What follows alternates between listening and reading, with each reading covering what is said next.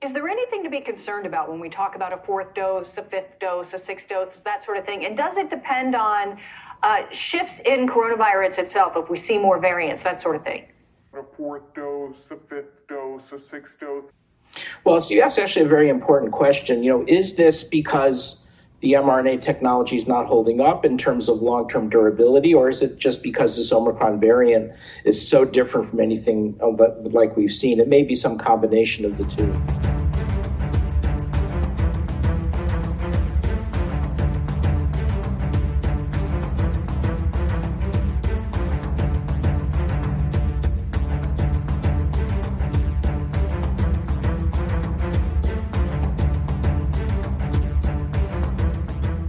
Welcome to the Daily Wrap-Up, a concise show dedicated to bringing you the most relevant independent news as we see it from the last 24 hours. Monday, January 2nd, 2021. Thank you for joining me today. And it might actually have a blizzard here today. It's tornadoes yesterday, and it was like 70 degrees, and now it's freezing, and we're having blizzards. It's just totally normal the way the world works today. We have a really important show with a really specific topic today around not just, I was actually, it's funny enough, I was actually overlooking the concept of not overlooking, but mass psychosis is everywhere today because of the Joe Rogan and Dr. Malone interview. And you know that we've been talking about mass psychosis for a long time. In fact, trying to get an interview with Desmond way back when that was something nobody was talking about. And I just saw a lot of great people talk about this. So I figured it's redundant to a degree. But now that it's on that interview and it's reaching half the country, it's everywhere. And so I almost went out of my way at first to try to not do the same thing. And then I kind of realized that there's a great point to be made here today using the things we've already been discussing and the current, basically the implosion of these narratives today. And that's specifically around masks, which you all have seen. Lena Wen comes out and says, "Oh, those cloth masks don't work at all." And now suddenly they're like, wait a minute. We've been saying they did the whole time, and now it's like it's accepted in the media that they don't, but it was because we didn't know. It's really ridiculous. Despite all the evidence we've been showing you from day one, it's still valid to this day. And we'll review some of that today. Myocarditis is another one. I mean, you all know this because of our work, because of people like Dr. Peter McCullough, a lot of people that are showing you that this is undeniable. I mean, this is alarmingly high, what's going on around just children specifically boys around 15 to 20, but then the whole category is like 20 something to 80. It's like the whole category. It's ridiculous. And that the myocarditis rate amongst people who have the injection is exponentially increased. And that is in no connection. In no way does the idea that they claim the increase after COVID, in no way is that related to this conversation. They're not the same thing. You have to get the injection and then it's immediate. On the other case, you get COVID and then it may happen. The immediate risk with myocarditis is instant. Why would you increase your risk with a heart problem to try not to possibly get something in the future? I mean, it's illogical. And then, of course, there's natural immunity. We're going to talk about again today to show you. And the only reason we're doing them again today is not to reiterate the same point, but to show you that they're right this moment, like the last so many days, dissolving in front of you. They are imploding. And I think that's because of the work that you've been doing and the work in the independent media.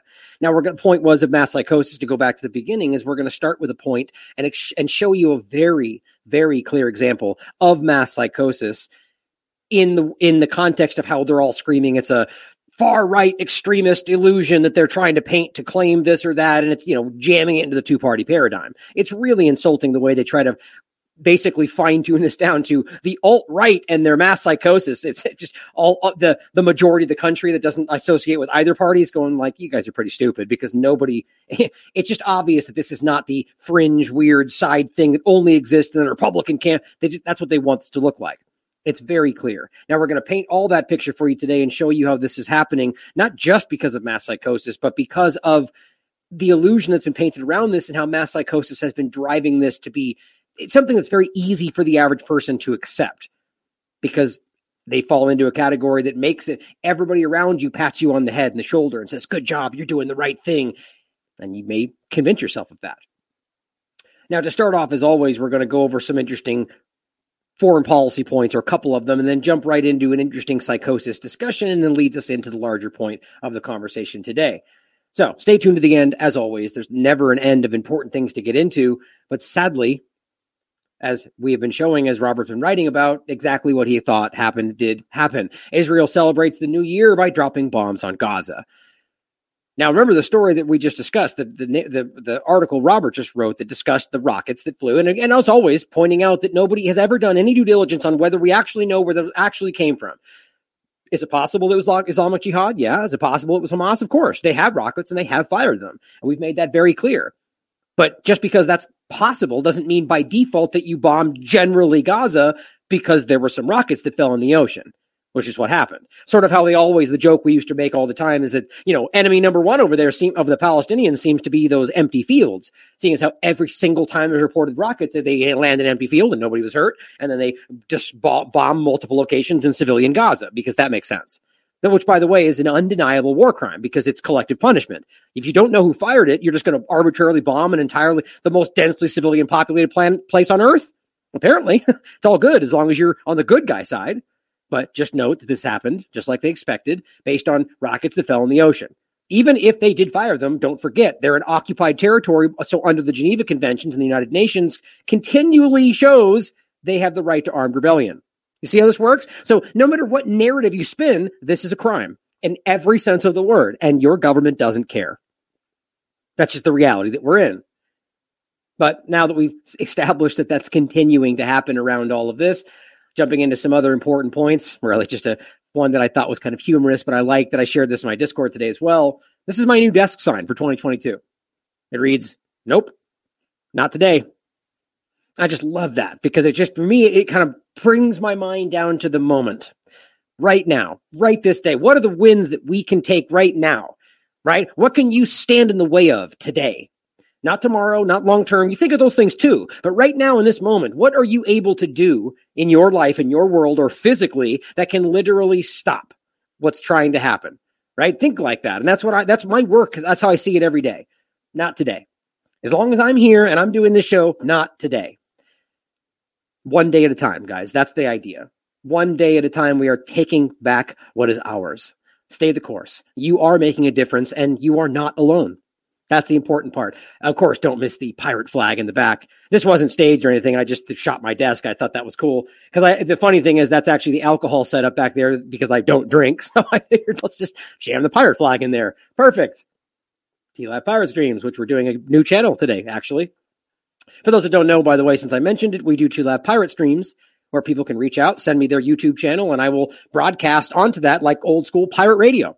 Because YouTube, the people on YouTube that are still lost, they still need to see this information. But I will never use YouTube again as a platform, as a user, like making a new account because they're broken and terrible. They're one of the biggest parts of the problem today. But if you'd like to be a part of that to help reach those people, and hopefully as you go elsewhere, send me your credentials and add it to the list. Now, you may have seen on another side note before we jump into the beginning of the mass psychosis point is that there was somebody censored recently. Now, that's not new where we are right now. It doesn't make it any less important. Happens and it's wrong. It shouldn't be happening. But this is different because it's a politician. Now, regardless of what you think of that politician, it shouldn't matter, mind you. Like, that's what's crazy today, is that we have actually been pushed into a position where people are absolutely okay with censorship as long as it's someone they don't agree with, which is just, think about how reductively ignorant that is. Like, so you're okay with that? You're okay with acknowledging a situation that could easily swing back and censor you tomorrow? Apparently, they just somehow factor in their mind that they don't think it'll happen to them. As you know, many points I've made about people on the internet, people in independent media that have done the same thing, screaming about how that guy, usually in the beginning of COVID, saying, "Oh, you vaccines and you're against vaccines, censor that guy." And then 2 weeks later, they get censored for some foreign policy video and they're crying online about how that happened. Yeah, that's how that works, guys. Censorship is wrong all the way around. This is a censorship of Marjorie Taylor Greene. I think it's Marjorie, right? Marjorie Taylor Greene. Obviously a Republican, a politician. They claim she said a bunch of COVID-19 misinformation. Well, we know what category everything falls in that category today. Regardless, think about how crazy it is, as Glenn points out, having an unelected tech oligarch ban an elected member of Congress. How is this where we are? We saw it happen with Trump, the president. It's just incredible. What does this show you? What do you see? Who has the power here? If you can literally, and let's not pretend, Twitter is clearly the focal point of conversation today when it comes to pretty much everything. And that's not what I want. That's just the way that it's become. And we should fight against that because that's a problem. Because that's how they control the flow of information. They kick you out of the circle. So we have an entire grouping of people out there, constituency out there that put her in place, at least under the narrative. Don't forget my belief that I don't think that this is actually how this all works. This is what it looks like to argue within the narrative, even from an abstract way. I don't think your vote counts. Oh no, you're not supposed to say that. It doesn't. It's all a big scam, guys, and I've been proving this for the last 10 years. Anyway, the point, nonetheless, is let's pretend that she was elected inside the two-party paradigm to reach those people. They're still censoring her. The point is these oligarchs, these technocrats are in control from a very clear perspective. That doesn't mean, let's say, that they necessarily have control over foreign policy. Maybe. The point is it's obvious they can control who gets to speak, the flow of information. And that is the number one currency today, as we should all know. As Corbett's been saying, data is the new oil. This is the flow right here. Now, to start off with an interesting point in regard to the mass psychosis conversation, I want to make a quick point about a nurse. This is one specific nurse, but a larger discussion about how we have been okay, or a lot of people have been convinced it's okay to fire people for not taking a medical intervention, whether it's experimental, unapproved, or otherwise. Firing those people. And then don't forget, in the midst of what's currently happening, actually pretending it's only because Omicron, even though it's always been like this, pretending that, we need to bring them back in because these people who are triple vaccinated, triple injected, are all getting sick. And then weirdly, the ones that we're bringing back in that didn't get any are not sick, and we're bringing them into work and they're not getting sick. How interesting is that? And same with firefighters. They're bringing back in people they fired because they needed them, right? This is a constant.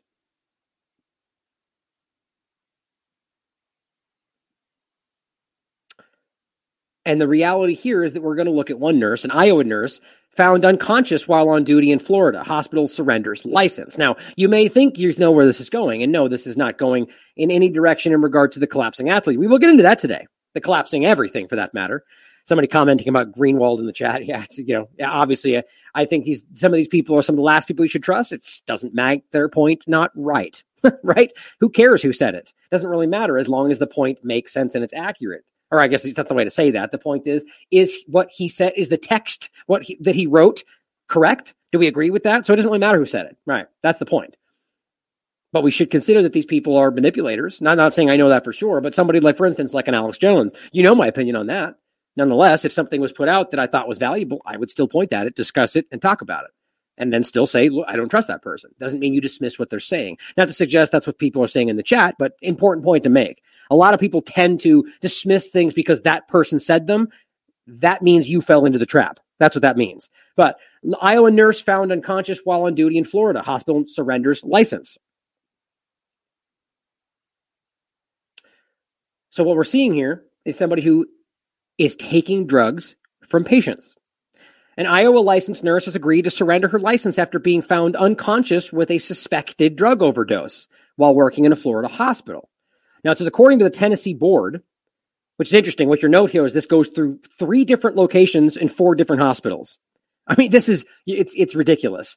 According to the Tennessee board, Bailey was working on a pediatric ward of a Williamson Medical Center in Franklin, Tennessee in June 2020. So during the so-called pandemic, when a drug audit indicated she had pulled narcotic medications for multiple patients and documented administering the drugs before they were removed. So pretended to give them to them and then just took them for herself.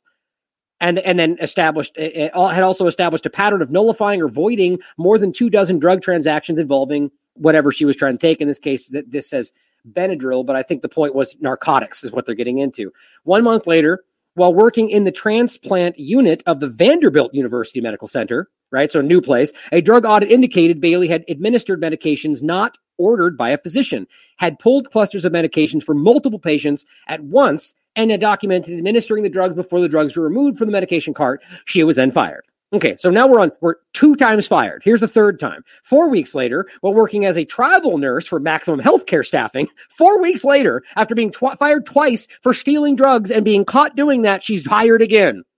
This is some fantastic stuff. A temporary staffing agency based in Florida she was assigned to work at Advent Health Celebration, a hospital in Orlando. While on duty there, she was found unconscious with hospital narcotics in her possession. She was hospitalized for a suspected overdose and was fired days later for stealing patients' narcotics. The 3rd time, caught with drugs stolen from patients, fired. Then rehired twice. a Tennessee board, they suspended her license in May. So that wasn't enough, apparently, to take her license. I suspended her license. We're just going to look into it. In July, then, they accused her of providing the board with false information, and then they had her surrender her license. Okay, so the point here, guys, is to look at how ridiculous this is. This is the kind of person that gets to run rampant in the system when you fire everybody with integrity. Everybody who's willing to stand by their principles. Whether or not you think they're conspiracy theorists or wrong or uninformed or anti-science, they were people that chose to stand by what they believed in the face of criticism. That's people with integrity and principle. So what happened was you fire all those people, and now you got drug addicts running rampant, at least in this case, around hopping from hospital to hospital because they're desperate for people. And that's what happens. Now, why is this happening? Because people are lost. Because some of these people actually believe they're doing the right thing. Some of them are just sociopathic maniacs that are happy to take the power on. But either way, this is being allowed because of the situation that we're in. So I just want to make the first point to realize that the nurses that are left, or just the people that are left in this situation, or rather, even the point was, are the bad ones in my eye. But on top of that, let's recognize the fact that this is the person that gets continually rehired. Caught stealing drugs and taking them, fired, rehired, caught taking drugs, stealing them, taking them, fired, rehired. Twice. In the context of this pandemic, they say, twice. And yet we're going to fire somebody one time for refusing an injection that come on, you get the point. This is overwhelmingly obvious to me. And this is what I think is happening right now, is that we are getting rid and pushing away the people that are going to stand up for what's right. And as Stacy points out, on a side note, people can now go to work or anywhere else, any other context you want to add, with, quote, asymptomatic COVID, which is just what they're calling it. You can believe that's what it is. You can believe it's a false positive. You can believe whatever you want. All of those could be the case. I don't think asymptomatic COVID is even really a thing because of everything we've seen based on the data, including the largest study on asymptomatic spread on 10 million people. They found 300 people with asymptomatic COVID, meaning they tested positive, but none of them were transmissible after being tested. Why? They didn't have symptoms, which is the point. So just so we're unaware of what that whole quote, that's I think why she's putting in the quotes. Anyway, but people are being allowed with that. They can be told, oh, you're sick. Oh, but you got the vaccine and you don't have symptoms. Go ahead. You're good then. But they get fired for not taking the vaccine. Right. So this is the biggest pandemic in a century, we're told. And you're telling me people have it. They have it. But go ahead and go to work, though, because you have the injection that's supposed to do something, but we've proven doesn't. Yeah, that makes sense. Now we see, I shouldn't say proven doesn't do anything, obviously, because that'll give people the reason to jump on it. Obviously, the point was it doesn't stop transmission. It doesn't do what they said it does. It doesn't even show to reduce symptoms largely right now, based on all the data that we have. Not opinion, not stated things from CDC or media talking points, but actual real-world peer-reviewed data that shows from the UK, from Scotland, from all the locations, from Ontario, that is not what's actually happening. But it says, now we see clearly the purpose of the past 2 years of misery, universal vaccination unrelated to stopping COVID. Her opinion, but I agree. This brings us to the point of mass psychosis. Now, here is another clip from Joe Rogan's show with Dr. Malone.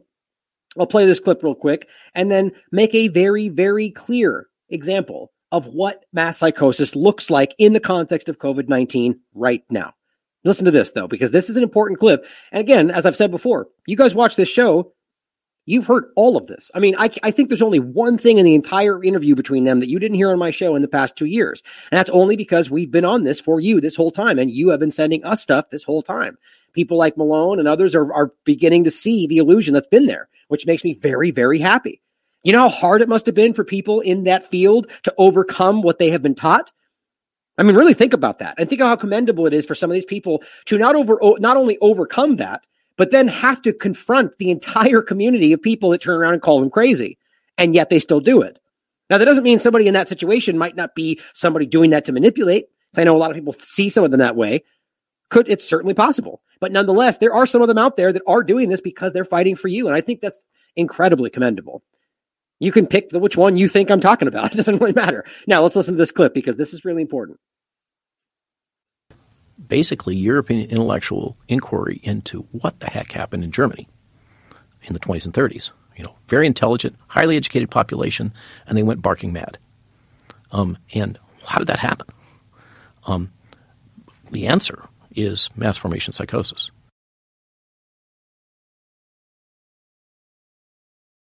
When you have a society that has become decoupled from each other and has free-floating anxiety in a sense that things don't make sense, we can't understand it. I'm not sure if maybe you didn't hear me there. I just want to make sure that was clear. Maybe you might have heard me, but I was just saying, in case it cut out in the beginning, he's talking about Germany, 1920s, 30s, Nazis discussion, and the idea of mass psychosis, or as has been coined, I guess, by the mainstream media, mass formation psychosis. Pretty sure Desmond calls it mass formation. Me and plenty of others, Chris Martinson, are just simply using mass psychosis, which seems to make more sense. But mass formation, I believe, is the way that but now it's become mass formation psychosis. Whatever. But this is what they're talking about in Germany and how it's been used in the past.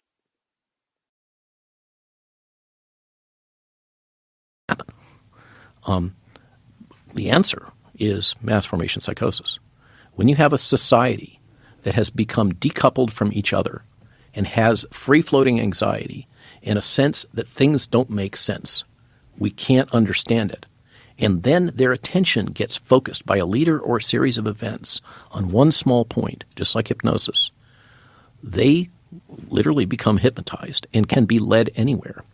And one of the aspects of that phenomena is the people that they identify as their leaders, the ones typically that come in and say, you have this pain and I can solve it for you. I and I alone. Okay, can fix this problem for you. Okay, then they will follow that person through. It doesn't matter whether they lie to him or whatever. The data are irrelevant. And furthermore, anybody who questions that narrative is to be immediately attacked. They are the other. This is central to mass formation psychosis. And this is what has happened. We had all those conditions. If you remember back before 2019, everybody was complaining, the world doesn't make sense, blah, blah, blah. And we're all isolated from each other. We're all on our little tools. We're not connected socially anymore, except through social media. And then this thing happened and everybody focused on it. That is how mass formation psychosis happens. And that is what's happened here.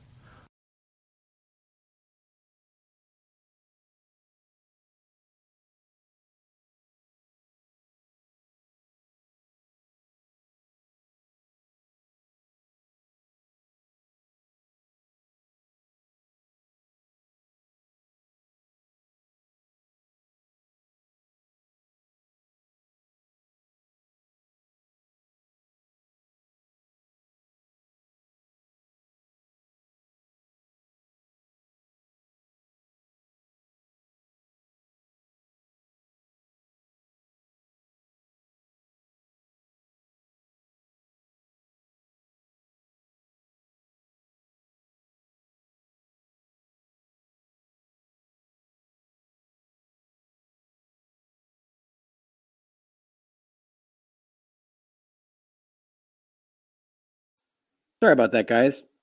That's weird. Anyway, all I was saying was, I'm still here, don't worry. All I was saying was that I completely agree with that. And I do think that mass formation is obviously a huge part of this, if not the entirety of it. But I do think that there's a lot of other factors involved. But the point I was making is you go all the way back to 2016 at the very least, and you can see how this has been something that's been going on for a long time. A long time. The whole election with Trump and everything got absolutely crazy. And you heard me say this quite a lot. You heard me discuss the idea of, I asked the question, so when did it shift to where people who disagree with you politically were like the enemy? Not just that we disagreed or even that I hate you. You literally became like the threat, like a terrorist level threat that we have to get rid of. And we all saw that. At least that they were aggressively trying to get that to happen. At least you saw it in the extreme parties, two-party paradigm, right? So this is not new. And it's very clearly happening. We all need to see that.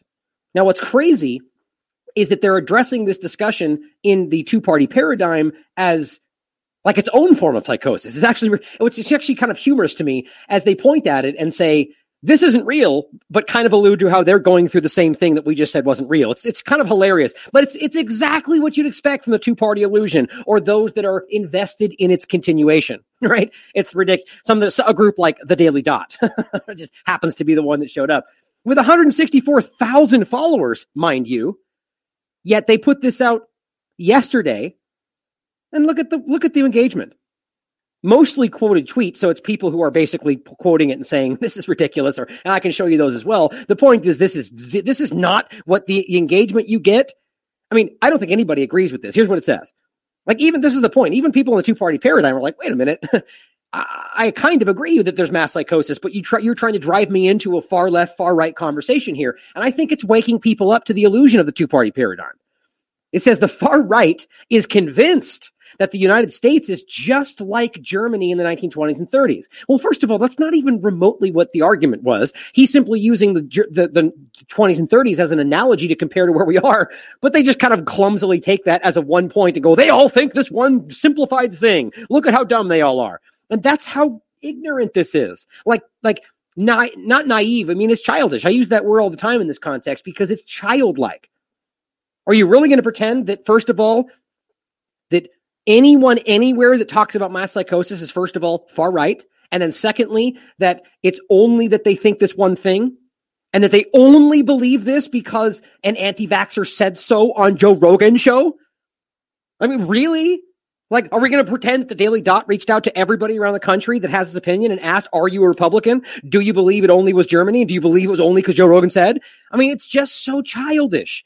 I'm not a far right. I think people far right and far left are equally ridiculous. But apparently I'm a far right person because I agree that mass psychosis is happening. You see how stupid that is? But they don't care. All they're trying to reach with this are the fringe people on the far left to get them to attack the far right and to keep them divided and to point at one or the other as the majority, depending on who's in power. And that's how it keeps going. The far right is convinced that this is just like Germany. Well, first of all, it's pretty clear that you can make obvious parallels. So too have a lot of Holocaust survivors, but who cares about that? So first of all, that's a stupid argument. And on top of the far right point, but to believe that it's only because this guy said so on the show is the way they do all their fact checks. It's not that we've researched mass psychosis or discussed this with Matthias Desmet, or, the professor who's discussed this is where most of this is coming from, or that there's obvious correlation between how people are not paying. I mean, you could draw 1,000 valid points to this, and none of that matters simply because this guy said it. Then let's address the ridiculous claim that this guy is an anti-vaxxer. I mean, how ignorant do you have to be to walk away thinking that? Not only has he overtly said the opposite, so then they're just going, he's secretly lying, and we're going to pretend that that assumption is the truth because two-party paradigm. But the guy has an entire career around vaccination, which is, by the way, why a lot of people on, I guess, the side of, I don't know, there's so many different actual sides in this, but people would look at him and say, I don't trust him because he worked with vaccinations or because he got the injection. Well, I think my point in the beginning, it shouldn't matter whether you trust him if you're just digesting the information. Right? It matters, obviously, but in the context of just looking at the data, look at it first, then decide. But just digest how ridiculous this truly is. And this brings us to the point of a real-world, vivid example of what mass psychosis looks like. Now, this you've already seen because we already talked about this. Now, I think this popped up in some recent conversations, and that's why a lot of these things get pushed back into my view because we see them come up again on the social media when they kind of get addressed again by some of the more mainstream independent media. But we talked about this back in November, like right after this came out. And I believe it was because one of you guys sent it to me in the chat. Now it says, November 8, 2021, association of self-reported COVID-19 infection. So people that are saying, I had COVID without knowing for sure. Which, by the way, you should also add to, it's a good point to add that it's possible you don't ever know for sure, because we've never seen, in my opinion, valid proof that this has been isolated using Koch's postulates.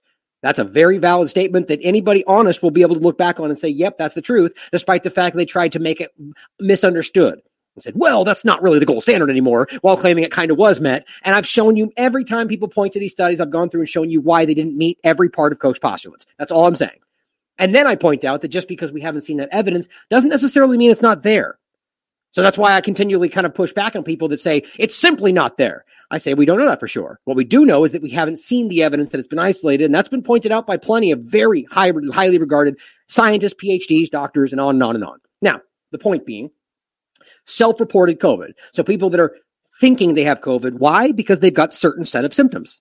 That's it. So could they be wrong? Obviously. Okay. And it says, and SARS-CoV-2 serology test results with persistent physical symptoms among French adults during COVID. So they compared the two. And we've shown you this, and the point is it comes out to the reality that anybody who is saying, I have all sorts of long haul symptoms, almost entirely cannot prove they had COVID. Now, on the other side of it, everybody who can prove it, turns out they don't have long haul, and all they really see is a loss of taste and smell that goes away.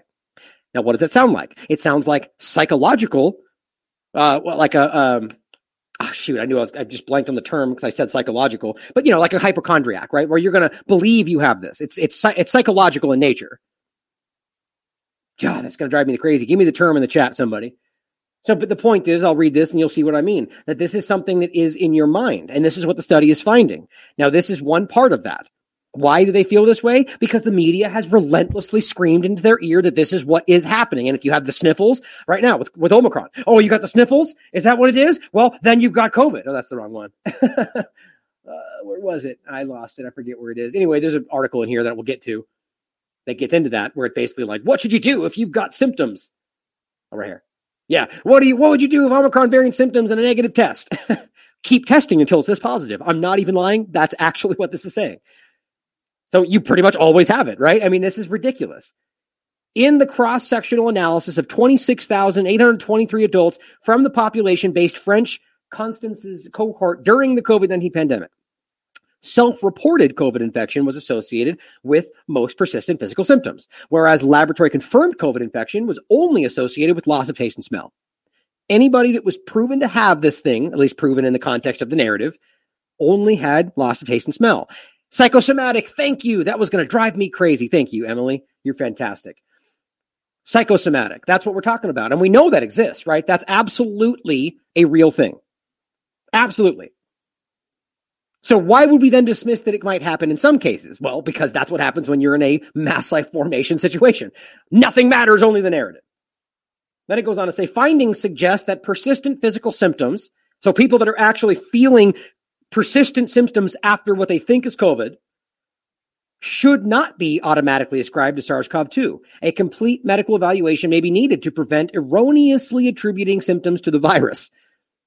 Yeah, this is very recent. This is this is a huge important study on a peer-reviewed platform. It says, in the important part, beliefs regarding the causes of symptoms may influence their perception and promote maladaptive health behaviors. Allowing people to think this way could lead us into an illusion. That's what we're getting at here. But they're not trying to stop this at all. They're absolutely leaning into it. Like I said with that article, you got the cold, you have some sniffles. Well, you probably have got Omicron. Be scared. And then people go forward thinking that, and then they go forward reporting long haul and everything else. And they're one of those people on Twitter bleating at you every 30 seconds about how, well, what about long haul? I've been sick for 35 years and you have no idea that's the idea based on their opinion. The serology test result positive for SARS-CoV-2 was positively associated with persistent, basically loss of taste and smell. Even when restricting the analyses to participants who attributed their symptoms to COVID infection. So it's very clear. The only time they find this, by and large, with the vast majority of what they're looking at, I believe it's something, I forget what the exact one was. I was reading through it earlier. The majority are people who, I lost the thread on that. The point was simply that people who have proven this, as I said before, are people that end up with only loss of taste and smell, by and large. Conclusion. The findings of the cross-sectional analysis of a large population-based French cohort suggest that persistent physical symptoms after COVID infection may be associated more with the belief in having been infected, more so than having actually been infected. That is huge.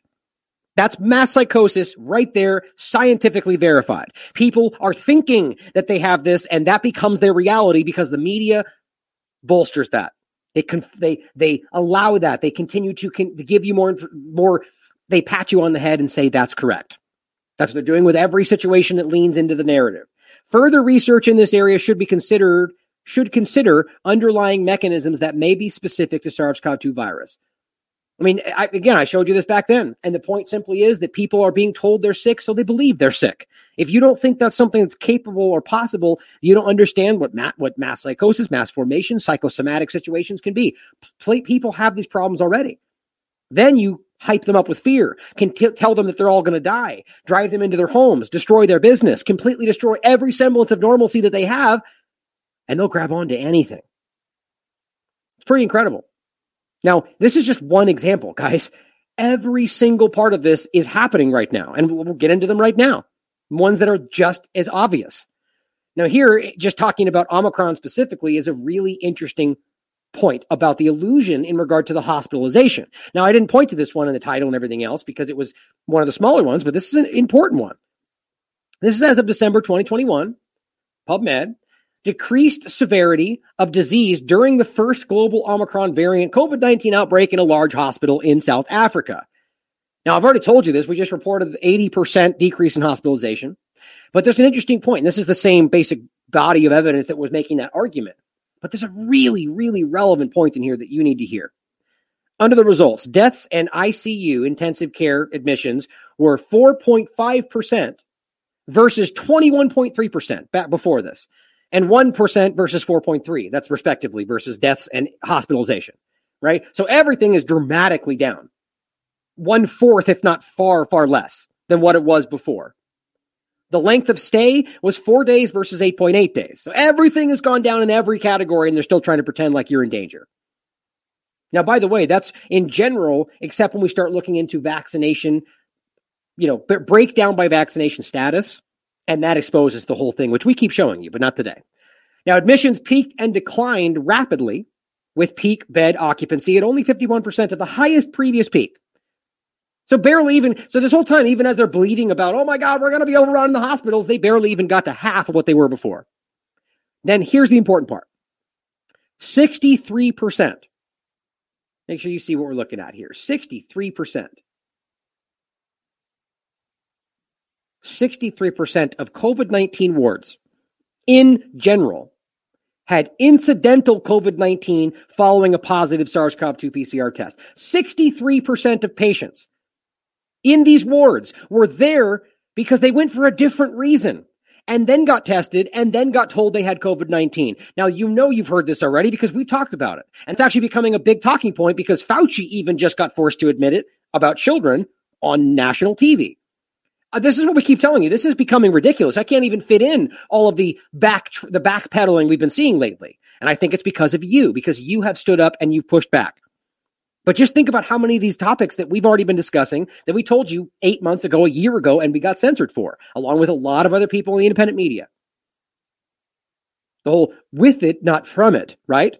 63%. The majority of these people were only being told these people have COVID and in the hospital because they went in there with a broken leg and got tested, and they were in there for a broken leg, told they had COVID, left when their broken leg got better, weren't sick, but still goes down as a COVID hospitalization. Fauci just admitted that. Continuing this thread, only 1/3 had COVID pneumonia. Isn't it weird that they're calling it COVID pneumonia?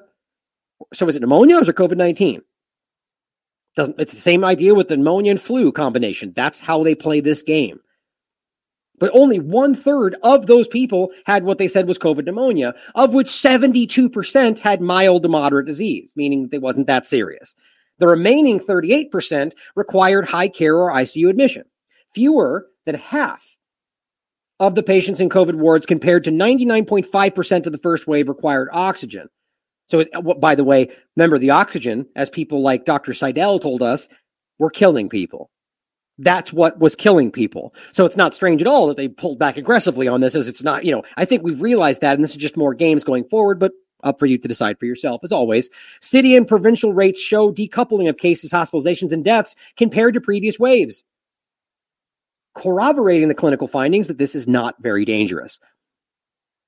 How many times do scientific studies, peer-reviewed and otherwise, need to find that before they continue or stop saying, it could be more dangerous, we don't know. We don't know. Keep being scared because it could be more dangerous, but we don't know. Well, yeah, we do know. We do, because all the peer-reviewed science keeps telling you it's not more dangerous. In South Africa, Botswana, everywhere keeps telling you that, but they don't want you to think. They want you to think it could be more dangerous. Another way to say that is it might not be more dangerous, but you see how they lean on the side of it could be more dangerous. That's always how this works. 63% went in there with something else and left with something else and were told they had COVID. Here's Business Insider. Many people hospitalized with Omicron, and by the way, this is how they're playing the game. They're admitting this right now on every topic almost under a guise that it's only because of Omicron. That's not true. This is their way of trying to get out of this, at least as it seems to me, by rolling back the narrative and blaming it on Omicron, even though it was happening under Delta, and we proved it then too. And before that, by the way. So, as they try to couch it with Omicron, realize it's all across the board. Hospitalized with COVID-19 are there for other reasons. That was the same thing in the very beginning of this. That's why even let's see if I can actually pull that up. Yep, there it is. Boom. All right, it's important to remember all this stuff. Here is this is from May. And this is a point. Same thing back then. So here they are trying to tell you, no, it's only because of Omicron. Don't listen to those conspiracy theorists. But oops, here's back in May. Studies suggest child hospitalization numbers from COVID are inflated. And guess what, guys? It's the same argument from a different angle. 2 new studies from the Hospital of Pediatrics have concluded that COVID-19 hospitalizations among children have been inflated by at least 40%. It gets upwards of, it's about half of them, bottom line, when you read the whole thing and go through the studies. And why? Exactly the same argument. They go in for another reason and are told they have COVID and they leave because they're fine. It goes down as a COVID hospitalization. It's pretty simple. So how can they argue that it's only in the COVID surge, or Omicron surge? Because they're trying to hide this. Some patients are counted in COVID hospitalization stats are there for other reasons. Not some, the vast majority. The incidental cases were found to be prominent in England and South Africa. Now, in case you want to know what incidental was, I guess I should have made that more clear. I knew what it was before, and I looked it up earlier. Incidental means they're there for other reasons, just so we're clear on that. Where was the other one? Oh, I guess that's weird. Maybe I thought I just explained it to you. That's funny. I swear I had another article that went into exactly what incidental was, but that's what it very clearly is. Incidental means they went in for a different reason, were tested while they were there, and then left. As it says even right here, including Anthony Fauci, have pointed to this now. And that should be an eating crow moment, because we've been saying that for a year. And they would call us fake news conspiracy theorists, and now they're saying the same thing. And that is why they have to blame it on Omicron, because otherwise they're admitting that we've been right the whole time. And we are. They know that. Here's Daily Mail. A proportion of the NHS beds taken up by incidental COVID patients rises again, 33%. This is just what they're admitting to, understand? So understand that a third of all of the beds that they're screaming are overrun are people that are not there for COVID, even though they tell you it's all about COVID. How can we not see how much this is being manipulated?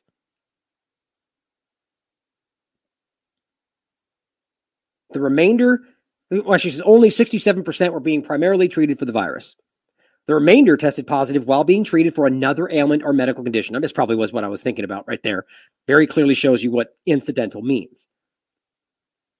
Now, on that note, here's a clip that somebody sent me before we actually get into the article that makes this very clear. So this is real. Now, to preface this, this is from the beginning of 2021. This was actually before Public Health England was turned into the UK Security Health Agency. And you'll note that because she calls it Public Health England, but it's still relevant. Now, yes, there are the people, at least there's arguments that they've changed the way they do this since then. And I do believe things have altered, have shifted, but nonetheless, it's still the same thing we keep hearing. And that is still the truth. 28 days in a positive test is still happening. But going back to the beginning of the year, listen to what was happening then and realize why they were able to paint this as something bigger than it was.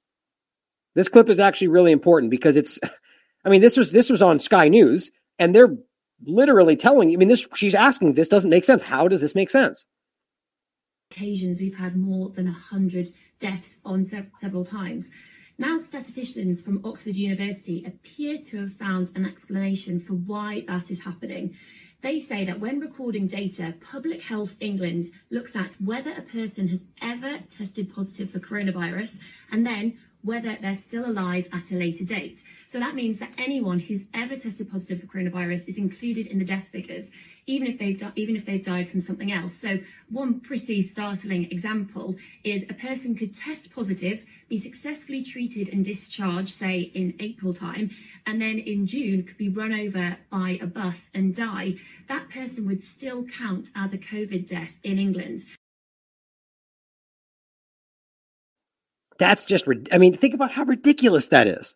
And that's true. Remember, we told you back in the beginning about this, and that was admitted on the show, a different show as well, that somebody, literally, this was a case. Somebody got tested just like that. They left, they were released, they were perfectly healthy, died in a motorcycle accident like 20 days later, and because 28 days in a positive test, they were counted as a COVID-19 death. Or the case where we actually showed you, and I think this was England as well, an autopsy was performed on somebody who died from a gunshot wound, and they tested positive for COVID, so they called it a COVID death. This is why, and that's not a joke. Now, yes, you could argue that they've shifted things since then, but 28 days in a positive test is definitely still happening. So that, which by the way, in case you think, oh, it's a fuzzy clip and it's cut out, here's the document. This is from the Center for Evidence-Based Medicine. University of Oxford. This is something that should be looked at the very least as a legitimate discussion. Evidence service to support the COVID response is what they're saying. So they're on the other side of it. Why no one can ever recover from COVID-19 in England? A statistical anomaly. Now, we've even pointed to this in the past. July 16th, 2020. July 16th, 2020. It says, a statistical flaw in the way that the Public Health England compiles out-of-hospital deaths data rather than any genuine difference between the regions of the UK. It says, linking data on confirmed positive cases, what she was just discussing, identified through testing by NHS and PHE. And now remember, this is why they were so desperate to test everybody. The more testing you get you on record with, the more they can point back to. And it's used just like this. It's a never-ending category, a list that grows and grows and nobody gets removed from. Identified through testing by NHS and PA and Public Health England laboratories and commercial partners to the NHS demographic batch service. When a patient dies, the NHS Central Register of Patients is notified. This is not limited to deaths in hospitals. This list of all lab-confirmed cases is checked against the NHS Central Register each day to check if any of the patients have died. Note that there wasn't a time frame in there. Here, it seems, as it says, the Public Health England regularly looks for people on the NHS database who have ever tested positive, ever, from beginning to now, and simply checks to see if they are alive or not.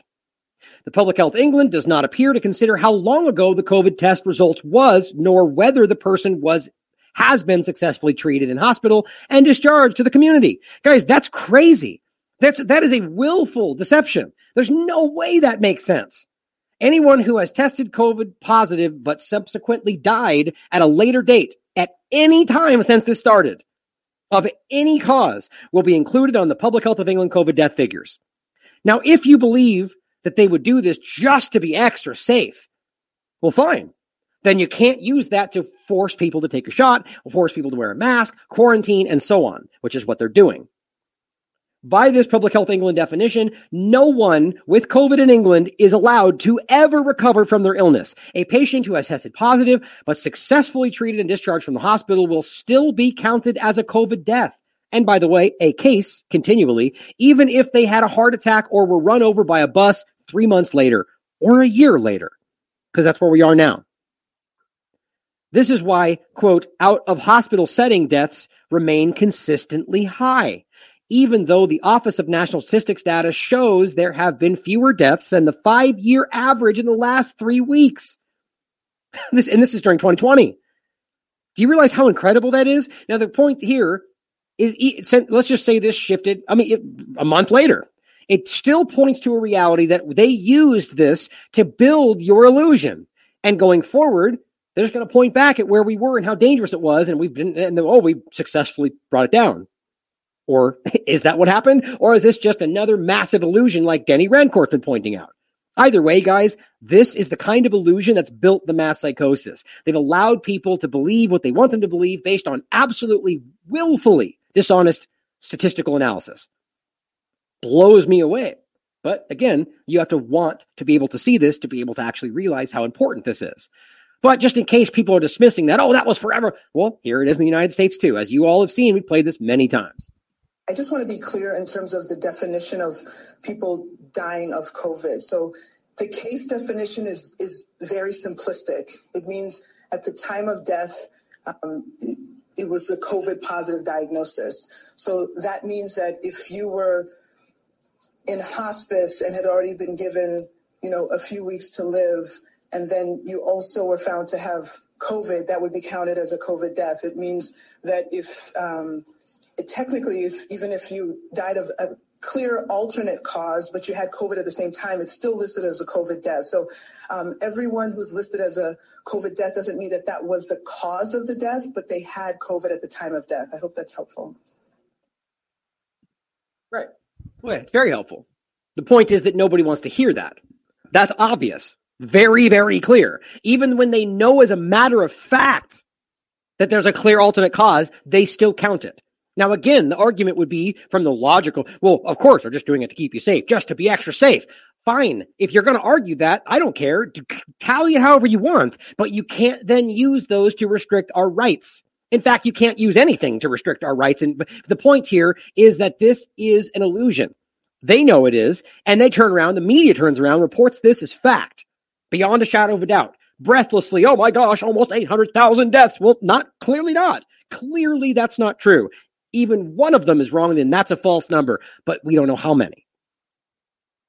Look, guys, I'm seeing all this. If there's people spamming in the chat, block them. Kick them out. I don't care. Screw YouTube. These bots are me. It's probably just YouTube itself trying to break down the chat. Anyway, so it's obvious here that we can see that this is not real. To some degree. So that's why we have this happening now, as I pointed out a moment ago, where they're just anybody. You have the sniffles? Well, keep testing until it says positive. Headline reads for the podcast, what to do if you have Omicron variant symptoms and a negative test result. Remember, Omicron variant symptoms are the common cold. That's what this is. That's it. In fact, it's the only one so far they've argued is only like that. That's all it is. Sniffles, headache. That's it. It's very basic, and it's every symptom you get from a cold. So shouldn't we ask whether it just is the cold? Yeah, but not in the COVID clown world. What does it say? The CDC advises more COVID-19 tests if you test negative after symptoms. So basically, if you actually have the cold, or I don't know, allergies, they're saying keep testing over and over and over until you get a positive. Am I crazy, or is that what it says? More testing if you get a negative test if you're sick with symptoms. So where does that end? You just keep testing every 2 days until, yes, because eventually you'll get a false positive, or eventually you'll get positive because you have the cold. And we never really sussed that out. Right in the beginning, there was all these conversations about the cold and getting false positives because that's also a coronavirus. Nobody wants to get into this stuff because it's a narrative and they're trying to desperately keep it going. But do you not agree that this is going to 100% increase the illusion? Yes. Now, while they're yelling at you about all these illusions and what they think, here's something we know for sure. As a 100% matter of fact, 21,002 deaths have been reported to VAERS after injection. Reported. 110,609 hospitalizations have been reported after injection on VAERS since this started. Now, do we know that that's 100% because of the injection? No, you never do. Just like they didn't know that when they used VAERS to argue their point I just showed you yesterday for a CDC study. The point is, it's a system of signals, and you're supposed to use those signals to make logical policy decisions. But since COVID started, they pretend fake news doesn't matter, as they dismiss things without research. Or somebody like Maddie Daguerre, who very clearly is in a wheelchair for the rest of her life after immediately having seizures taking the injection, eats through a tube. To this day, they reported to VAERS that she had a stomach ache. Easy to look up right now, and they're petitioning the government to try to get something, and they're ignoring them. Our point is that all of this has been reported. People could be lying, people could be wrong. But you know what? From my perspective, 21,000 people saying that they have members of their family that died after the injection being reported is something we should at least care about. Or how about this? How about this perspective for those that think we're crazy for looking at this? How about that there is just 2 people? How about 21,000 of these reports are fake and 2 of them are real? And you out there acting like this is fake news don't care about those 2 people's lives because you're dismissing it because of other people. So do those 2 people not matter? What if it was 100? What if it was 1,000? What if it was 10,000? What if 10,000 of those are real and you're missing them or don't care about them because you were told not to look at it? I can promise you, and you know for sure, even those things were fake news. In your heart, you know that some of those are real. They've admitted some of them are real. The CDC website right now says death can happen from these injections, but it's super rare. So which one of those deaths do you not care about? Does it not matter that they have a family member, a child, a grandmother that died because of the injection? And shouldn't that then matter or to the individual making their choice with informed consent? You obviously know that's how this works. Today, it doesn't though, because none of this counts because of our narrative. Here's the next one. And we're talking myocarditis here.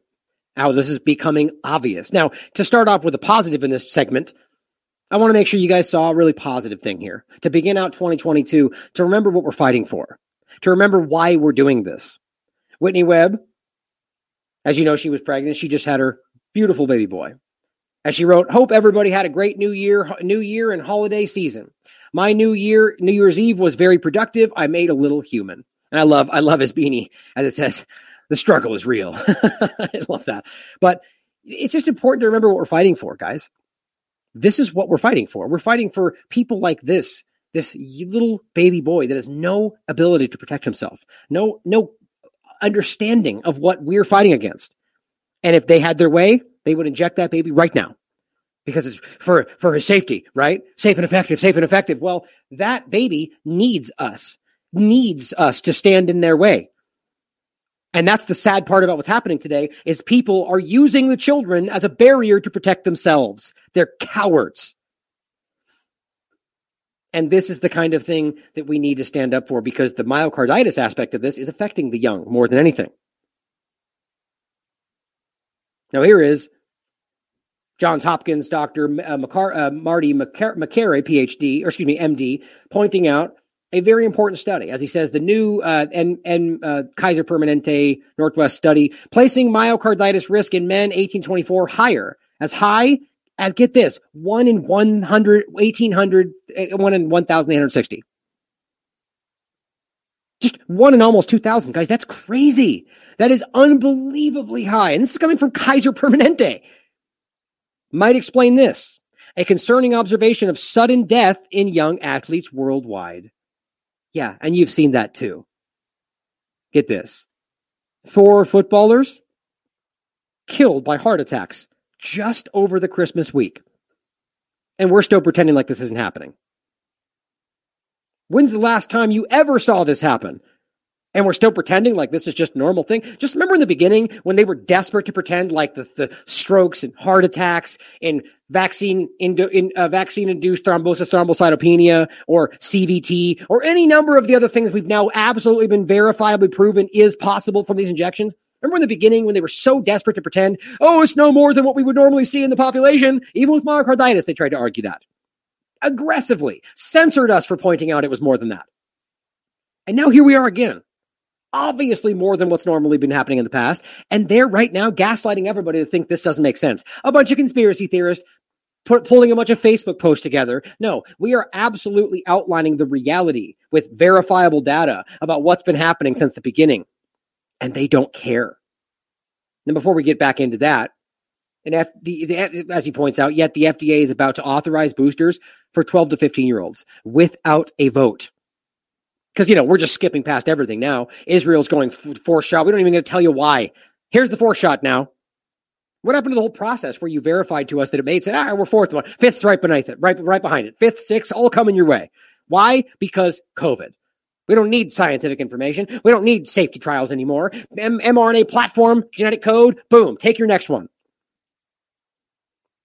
This used to be crazy conspiracy theory until they're literally telling you that. And sadly, people that heard me rattle that off right now are probably still thinking, oh, what a conspiracy theorist. Do you not realize that's literally what they just said? Apparently they don't. But looking at the actual tweet here, it says, and this is from, I forgot I wanted to follow this guy too. Let me make sure, because I haven't followed them in the past and they delete that. Yeah, there we go. New study from Permanente shows you the 1 in 1,860. And get this, 1 in 2,650 risk of all of it together. The multiple, all angles, the myopericarditis in males, age 18-24. Following the second specifically. Now it says, search comparison indicates that CDC methodology markedly underestimates true incidence. If you think that's not an accident, then you're not paying attention. Implications for mandates and boosters. Here's the last one. We identified additional valid cases of myopericarditis following mRNA vaccination that would be missed by the system. And here's the study itself. Go back to the original so you can look at all of them.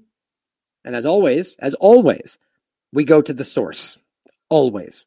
So all those people acting like we look at some Twitter post and some person saying it, or Robert Malone said it on some podcast, and so we verbally just told you, here's the truth because he said so. That's how stupid that this is what a reductive argument that is. We always go to the source. Yes, on a preprint server, in this case, December 27th. Risk of myopericarditis following COVID vaccination. mRNA COVID vaccination. Centers for the CDC, so the VSD stands for the Vaccine Safety Data Link. It says, we identified additional valid cases of myopericarditis following an mRNA vaccination that would be missed by that system they put in place to not miss things, which depends on select hospital discharge diagnosis codes. Oh, good. So the CDC picked out a random selection of specific hospitals, and we're only using their discharge codes to tell us whether or not there's myocarditis. Gee, I wonder why they're missing things. We're not even making that up, guys. That's crazy. For those in the podcast, that's what they're doing and what this study shows you right here. It's just like they picked their Kentucky study with select locations and act like that gives you the full picture about natural immunity. It's pathetic. As the study finds, the true incidence of myopericarditis is markedly higher than the incidence reported to the U.S. advisory committees. So markedly higher than what the CDC is telling the committees to get them to approve what they want.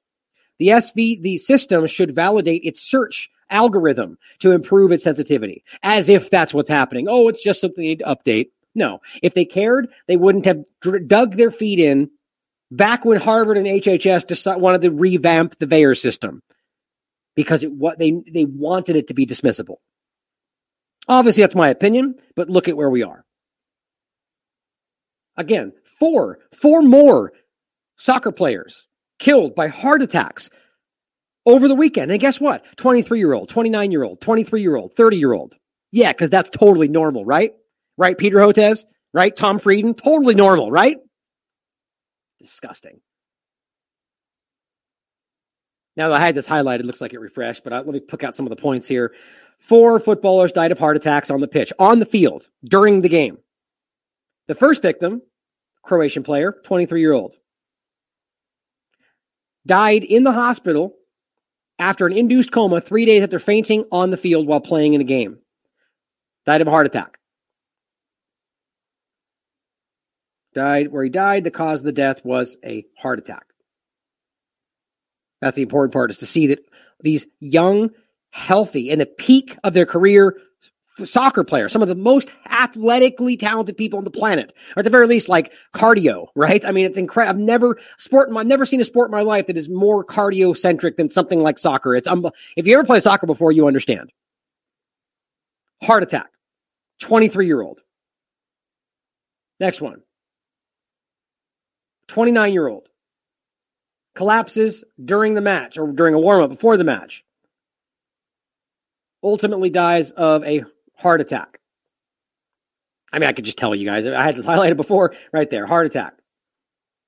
And then we've got the 24-year-old or a 30-year-old defender. Same thing. Drops during the game. And it's a heart attack. Died on the way to the hospital. And the 4th footballer to die from heart. 4 footballers died from heart issues in a week. This one guy had just got married days before he died. I mean, guys, there's no way. If you are pretending that this does not obviously show you a problem, you're a disgusting human being. Truly mean that. I don't even understand how you can look at four of the most athletically talented, people with cardio. That's the main point. People that are healthy in a category, let's say. Is it possible that individually one of these might have had some issue? Yes. I can even show you in the past some of the other people we pointed to who, yes, had pre-existing heart problems. But the point is they're all getting the injection and then collapsing on the field in an unprecedented fashion in more than we've ever seen. Again, don't forget, 1.46 athletes per 100,000 per year. That's the average in a 20-year NIH study. We are so far past that, it makes me sick. And they're still pretending this doesn't make sense. Nah, it's just you pretending with data. No, that's what you guys are doing, lying with statistics. We're simply showing an obvious breakdown that it's way over. Now, I refreshed this 2 days ago. Let's see how much it went up. Looks like it didn't. I think we got these in the last one we just looked. It's probably including these anyway. 395 cardiac deaths. 395. This is just adults in professional athletes. Don't forget that there is an unending list of children, high school sports, Pop Warner sports, all over the place. Young kids collapsing that's not getting associated with this. All of this is verifiable, guys. You can look at these data. This is just from the beginning of 2021. And as I've shown many times, all these links are here. Look at them for yourself if you want to try to pretend this isn't happening. I could scroll and scroll and scroll and scroll. And oh, by the way, I forgot that he also, whoever's making this update, and I love this page, also make sure to differentiate between the ones they don't have documentation for. So if you're going to pretend like he's just assuming, they don't. This is an additional list of people that may or may not have had the vaccine. It's incredible. And don't forget that what we just showed you yesterday is exponentially more ridiculous with this discussion. Showing you the increased obvious risk of myocarditis, showing you the 4 more football players with cardiac events that happened just over Christmas weekend. And this is what they come out with on December 30th. COVID-19 vaccines are safe and effective for children. Why? Because of our 3 studies we did quietly behind the scenes when everybody else is saying the opposite. Trust us. Well, as I pointed out, I'm not going to go through this again. It's insulting to your intelligence to pretend that this makes sense. I'll just point out the first one. They're literally showing you a study from a 2-week study, November 3rd to December 19th. That's it. And by the way, as this was my point, a study using VAERS information. I'm not making this up, guys. That for the podcast, they're using VAERS data to point to the reported amounts of adverse events in regard to specifically what we're talking about, whether children are healthy and heart problems and so on, myocarditis. So they're dismissing this by saying, oh, unverified, VAERS information, we don't know, it's unverified. And then when they have an argument, they go to VAERS, they pull the data, and then of course say, well, look, that's very small. Here's the percentage. You're lying. They're safe for children. Except it's only 1% of the total. And we know that. They know that. And this is how they use VAERS to dismiss it. Except when we use VAERS, they pretend it doesn't make sense. Doesn't this make your brain hurt? Like, this is pathetic. Either it's unverifiable and doesn't make sense, or it's not. It's just a system they can use when they want to and dismiss when they want to. The bottom line is, this is pathetic. A 2-week study is supposed to pretend to know that this is safe for children. Meanwhile, we've got year-long peer-reviewed studies of myocarditis and others that are showing you that this is very clearly not good for them. On top of that they don't need it, that they're not at risk. On top of that, you're trying to give them an injection that's based on a sequence from the beginning that does not apply to where it currently is, and that creates antibody-dependent enhancement. That creates increased risk of stroke and heart attack and myocarditis. But yeah, give it to them because they're at 1 in a million risk of dying, right? All of that is backed up on peer-reviewed data, but who cares, right? Well, don't forget, New York health commissioners also admitted to hyping this unrealistic fear of hospitalization of kids that doesn't actually exist right now to scare them into getting vaccines. And I was also told, by the way, and I haven't confirmed this, somebody told me that this part of the clip was actually pulled out of the one that they have publicly put up. Wouldn't surprise me at all. Here's the clip again if you didn't hear it before. Numbers that we gave on pediatric admissions weren't intended to make it seem that children were having an epidemic of infection. These were small numbers that we reported in our health alert. That was based on 50 hospitalizations, and I've now given you some larger numbers, but they're still small numbers. It really is to motivate pediatricians and families to seek the protection of vaccination. Right, and that's the point. So we hyped this fear even though it was not irrational, right? It's a small number. When taken in context, it's basically meaningless. And we did it to hype them in, to scare them into getting what we think is the right thing to do. You see how that works?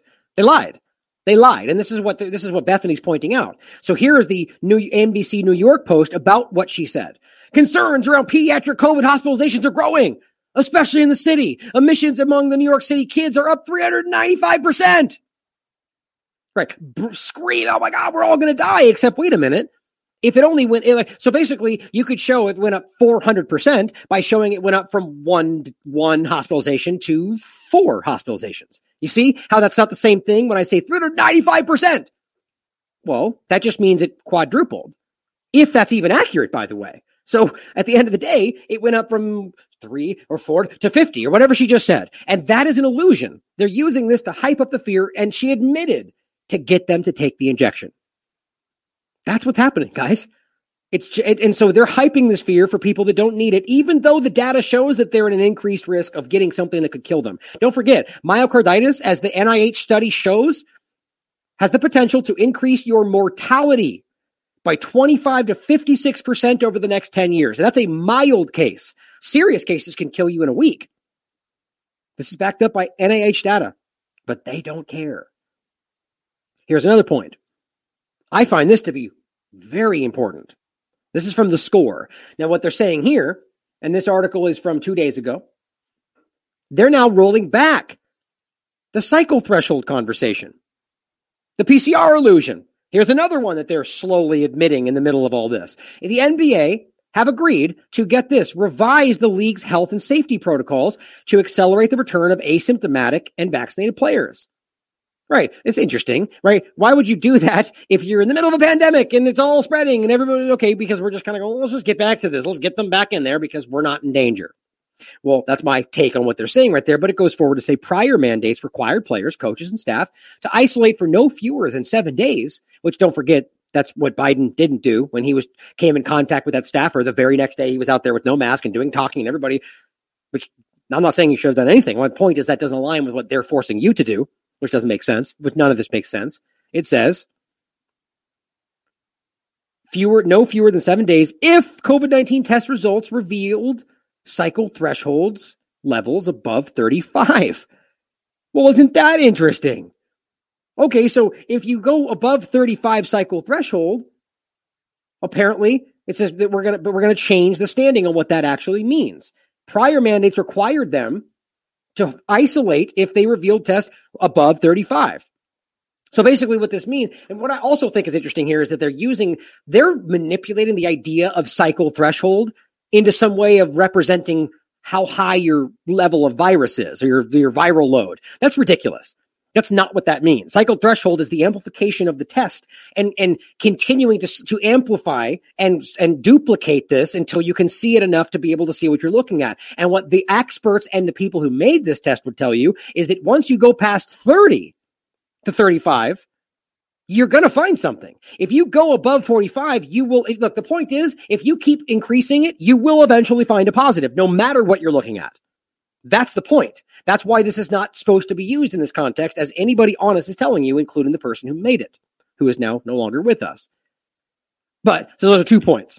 They're trying to conflate the idea that cycle threshold means the level. It's just not the truth. Sort of how they tried to pretend that viral load was how much you sneezed out, and that's not what we're talking about. They're trying to trick the people who don't understand this stuff. But on top of that, doesn't this seem to suggest that they're admitting that once you go over that number, that it's not valid? Here's the next part. The new protocols will permit individuals who've tested positive with the PCR test, or I guess in any test in this case, but we're talking PCR at this moment, to return to the team activities following only a 5-day period. Oh, isn't that interesting? That's the same period they moved it back after Delta reached out to Pfizer and said, hey, cut it back to 5 days for us. They said, okay. Science. And with cycle threshold levels above 30. Well, there you go. So if it's above 30, then they'll let you come back early.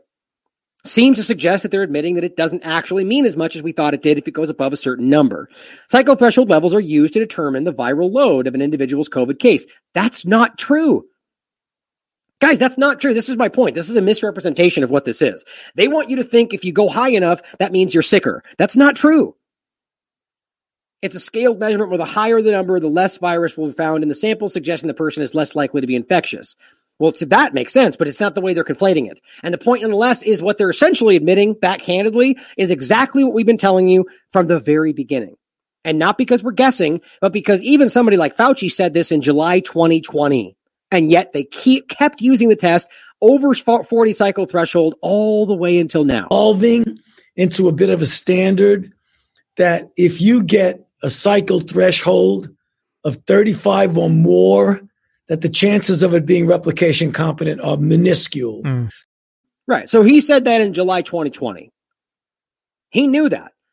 And yet ever since then, they're still allowing people to use 40 to 45 cycle threshold for their PCR testing. Oh, and don't forget, they made sure that you couldn't use over 28 when you're trying to find breakthrough cases. See how that works? Easy to look up. We did entire shows on this in the past. That's a guaranteed way to make sure that breakthrough cases are not showing up as much and that COVID cases are showing up everywhere. Guaranteed. Isn't that interesting? The whole narrative seems to be evolving and dissolving in front of you. Now, on the point of myocarditis specifically, here's Steve Kirsch pointing out how Elsevier, or pretty much every one of these peer-reviewed platforms, manipulate the science to match the narrative, or they try to in many cases. I guess I would argue pretty much everybody other than the British Medical Journal, but I can't say I've honestly looked at every single thing on that platform. But it says, Jessica Rose and Peter McCullough wrote a paper on myocarditis rates caused by the vaccine. It was published in the journal, quote, Current Problems in Cardiology. Here is the actual study. We'll get into that in a minute. It says, then for no apparent reason at all, the publisher of the journal, Elsevier, caused it to just disappear. For no reason, in fact. They didn't even argue that it was, you'll see what I mean in a minute. They didn't reach out to the authors, nothing. This is what Dr. Malone was pointing out. This is unprecedented. It was posted, it was peer-reviewed, and then they just arbitrarily pulled it back, acting like it was going to come back, and it never did. Here, it says the paper in the journal, which makes it look like it was never published. It was unethically removed by the publisher. This paper is a litmus test for scientific integrity. Jessica wrote about the withdrawal on her Substack. You can read about it here in the article. She's still clueless why her paper was removed. They didn't even tell her. No, not her fault. No reason was given.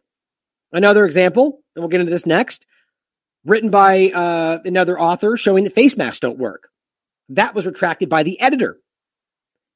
Why wasn't it corrected? Here's the notice. You can read it for yourself. But you know where we're going to go with this. Right now, that narrative has already shifted back again.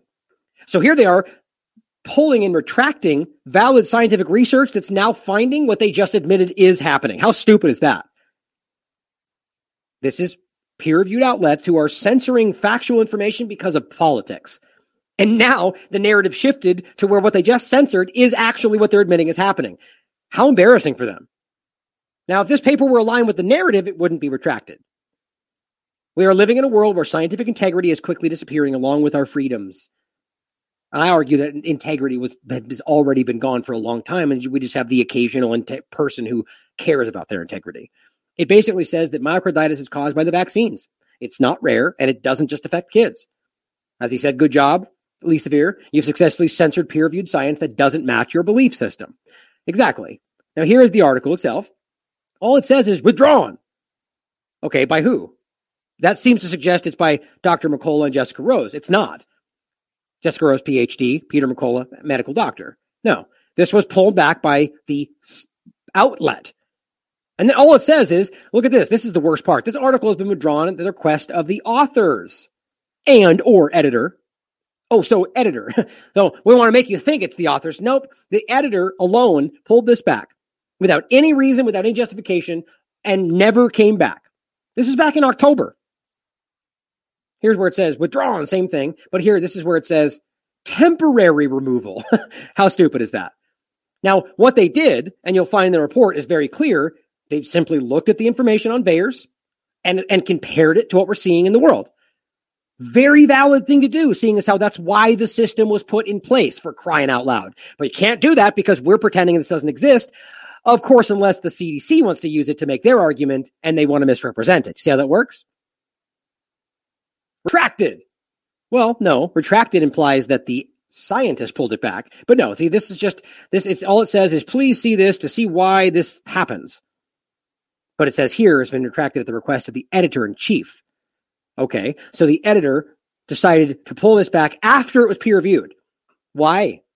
The peer review process is all that's supposed to matter. So they got pressured, they pulled it back because it's not something they're supposed to talk about. Oh, excuse me, I'm looking at the wrong one right now. That's the next part. Anyway, same point here, same point for these last ones. Temporary removal, withdrawn, same point. Now, the next point that he was referencing in this article about the masks is where we shift into the next part. This one. Same point. Back in January, the beginning of the year, retracted, again, specifically by the editor-in-chief. What was the point? Face masks in the COVID-19 era, a health hypothesis. Yeah, God forbid we should do peer-reviewed research on face masks when everybody's arguing about whether they work, right? Do it well, have it peer-reviewed, have it accepted, have it posted on a highly regarded outlet, and then have the damn editor step in when he's forced to pull it back. Think about how ridiculous that is. Well, here's the study, guys, just so we're clear about what we're actually looking at. This is what they retracted. Or excuse me, this was one of the ones we're discussing. Just to be clear, there's multiple points in this. This one, where was it? Get to the right spot. Here is this one. Let me make sure. Right. Okay, here it is. Face masks in COVID-19 era, a health hypothesis. And what this ultimately does is this, and this is a very well done study that breaks down the comparison, and this is one we've gone over many times. The existing scientific evidence challenges the safety and efficacy of wearing face masks as preventative intervention for COVID-19. Right? It's exactly what we keep telling you. The data does not back it up. There is not a statistically significant effect. Wearing face masks has been demonstrated to have substantial adverse psychological and physiological effects. These include hypoxia, hypercapnia, shortness of breath, on and on and on and on, and everything we've been telling you. And they just pull it back. Well, here is another one that he references. This is May 2020, which, by the way, you've already seen because we were talking about this in the beginning. Like literally when this all started, the very first thing we pulled up was this. In regard to the mask topic, way before literally anybody was pointing at this. And then you've seen the occasional person bring this up as some kind of breaking story way after 2020. It's always been there. And remember that what they tried to argue was, well, the science is evolving. And, well, okay, this is the point that goes back to what we're talking about preprints. Remember the breakdown of what good evidence is from 1 to 5? Well, what's the lowest level of evidence? Well, that's observational studies, expert opinion. What's the number 1 level of evidence? Random controlled trials. Okay, so when you're looking at this study from May 2020, specifically on the use of masks, or at least in part, and the evidence is from 14 random controlled trials, and they come out with an observational study in the middle of a pandemic, they say, and tell you this is what challenges that, you should laugh out loud. And by the way, that's exactly what happened. For the 15,000th time, here's what this says. In our systematic review, we identified 10, just for face masks, random controlled trials, 10 that reported estimates of the effectiveness of face masks. And this is my point from before. Remember when they laughed and said, oh, you're talking about influenza-like illness. That doesn't apply. It does, though. And now we have evidence of that because now they're doing studies in regard to COVID-like illness. And that's how they do that. So funny how all of these flimsy arguments from people trying to desperately hold on to the narrative, but just falling apart in real time. But it says, in pooled analysis of massive random controlled trials for multiple time periods, sprawling huge studies. In pooled analysis, we found no significant reduction in influenza-like transmission with the use of face masks. Now, it doesn't say, it says influenza here. The point is the entire study is using these arguments to apply to an influenza-like discussion, which is why it says ILI right there. Now, they go on to point out that they had multiple studies. Not one lab study of a mask thing on a piece of computer stuff. No, they did massive studies. They evaluated the use of masks among pilgrims in Australia during the Hajj pilgrimage. They did 2 studies in university settings. They did multiple studies inside homes, all this stuff. Read this whole thing for yourself. And it says the overall reduction in influenza-like illness, which includes COVID-19, or laboratory-confirmed influenza cases in the face mask group was not significant in either study. Then they did 7 household studies. All these are random controlled trials. One study provided face masks and respirators, by the way. That gets into the N95 discussion for household contacts only. Another study evaluated face mask use as a source control for infected persons only. This covers every base, guys. And the remaining studies provided masks for the infected persons as well as their close contacts. None of the household studies reported a significant reduction in secondary laboratory-confirmed influenza virus actions in the face of face mask groups. Okay, here's the most important part. Disposable masks. We're not even talking cloth. Remember, cloth is the most ridiculous part. Disposable. We're talking medical, surgical masks, actually. They're different. Surgical masks are the ones you buy at the Walgreens, which is what the vast majority are using cloth masks. The largest next category are using these ones.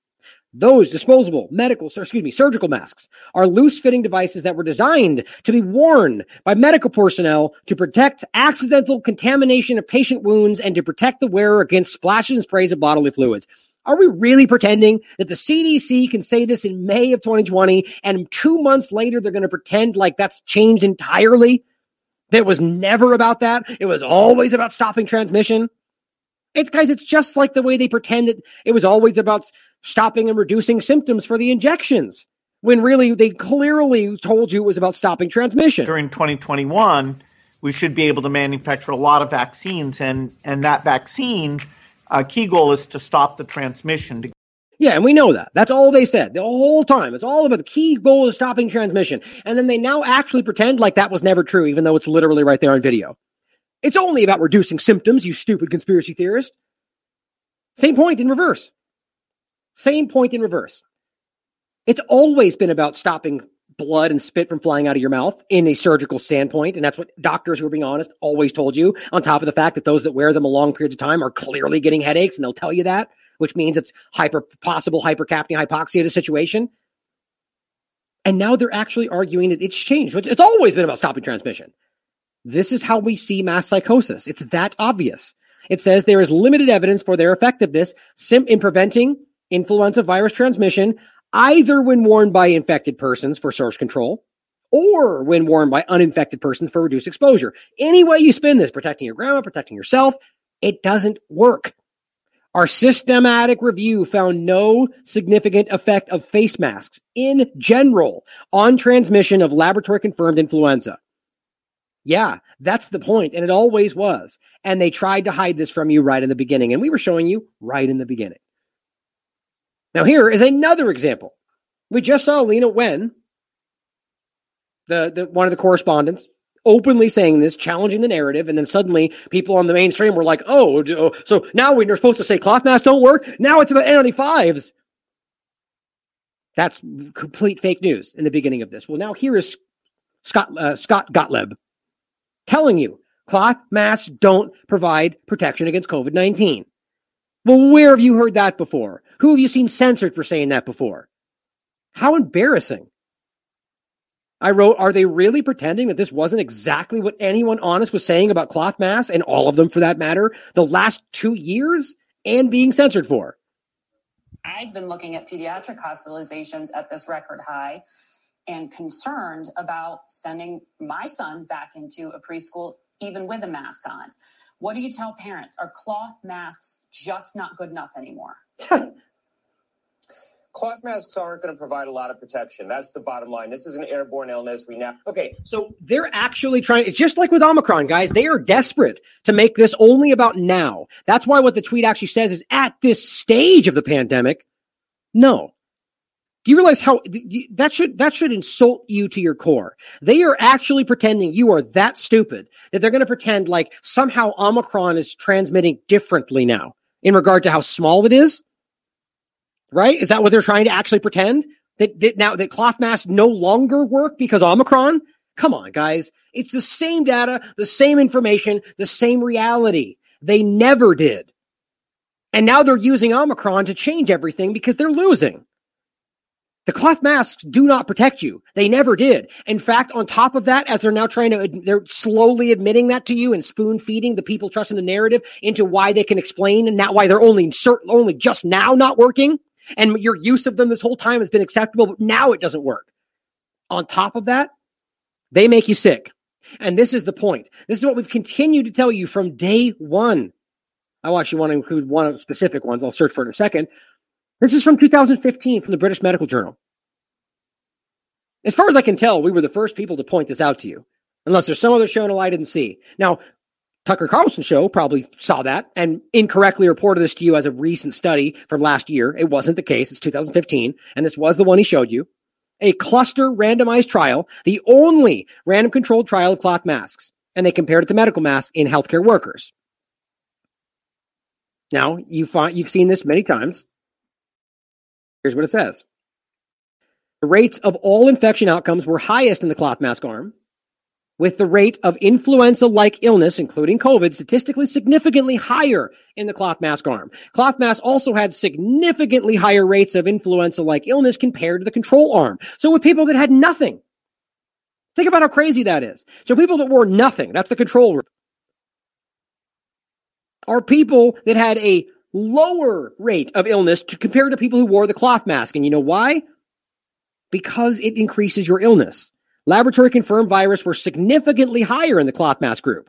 And this is the important part before the last one. Penetration of the cloth masks by particles was almost 97%. Does that sound like it works? 97% of the time, droplets are going through this mask. Medical masks are 44%. These are the masks. These are the ones the ones they're trying to shift you into now. And with even that works half the time. And we're talking works as in stopping droplets. That is not statistically significant in any sense. Masks, N95s, cloth, that's exactly what the CDC found in May 2020. None of them have a statistically significant effect on stopping transmission because that's not what they're made for. Last part, most important. This study is the first and only random controlled trial of cloth masks. The results literally caution against their use. Caution against the use of cloth masks. And the CDC looks at this and goes, use those first. Yep. And it says this is an important finding to inform occupational health and safety. Apparently they don't care about that. Here's the most important part. Moisture retention, as we've been telling you, and reuse of those cloth masks, and just simply poor filtration, will result in increased risk of infection.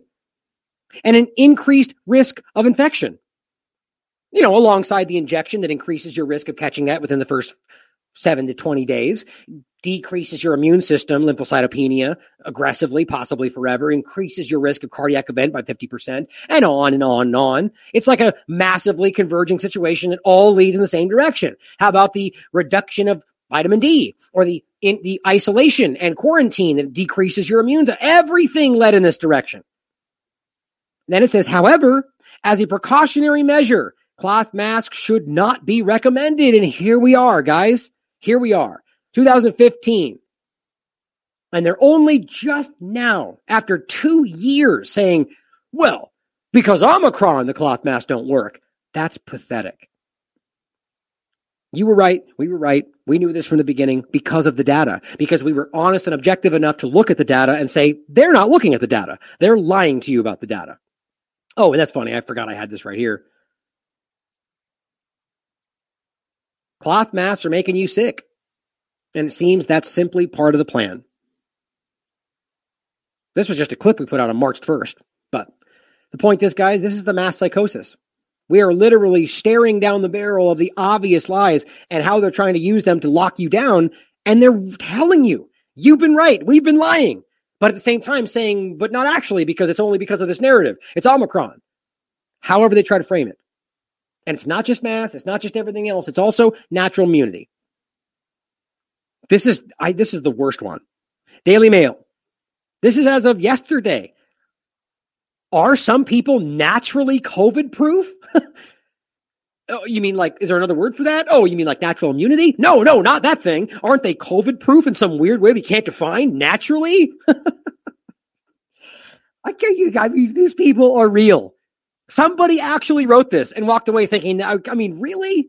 Are some people naturally COVID proof? Yeah, guys, it's called natural immunity. It's been there since the beginning of the human species. But let's dive into this by, some experimental new thing that might be because of the injections. I mean, this is pathetic.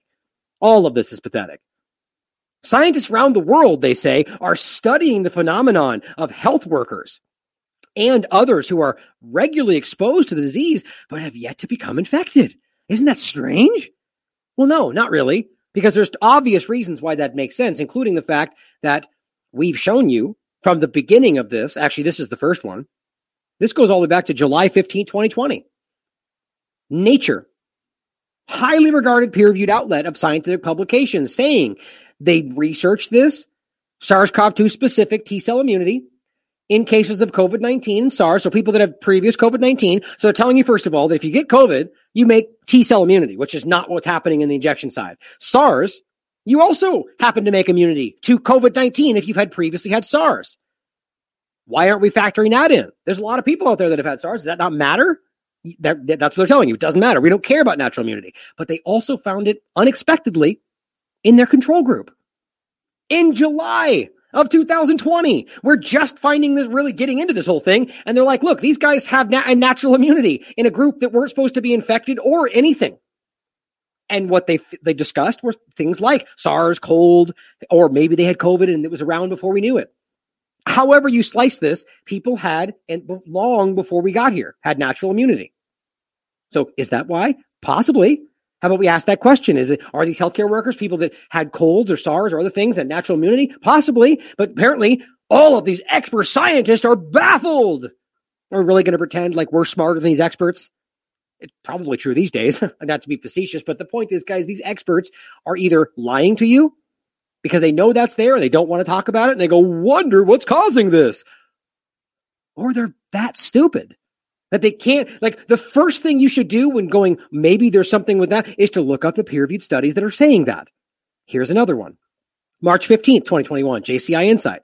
A majority of uninfected adults in March of 2021 already showed pre-existing antibody reactivity. So make sure you understand what that's saying. Uninfected.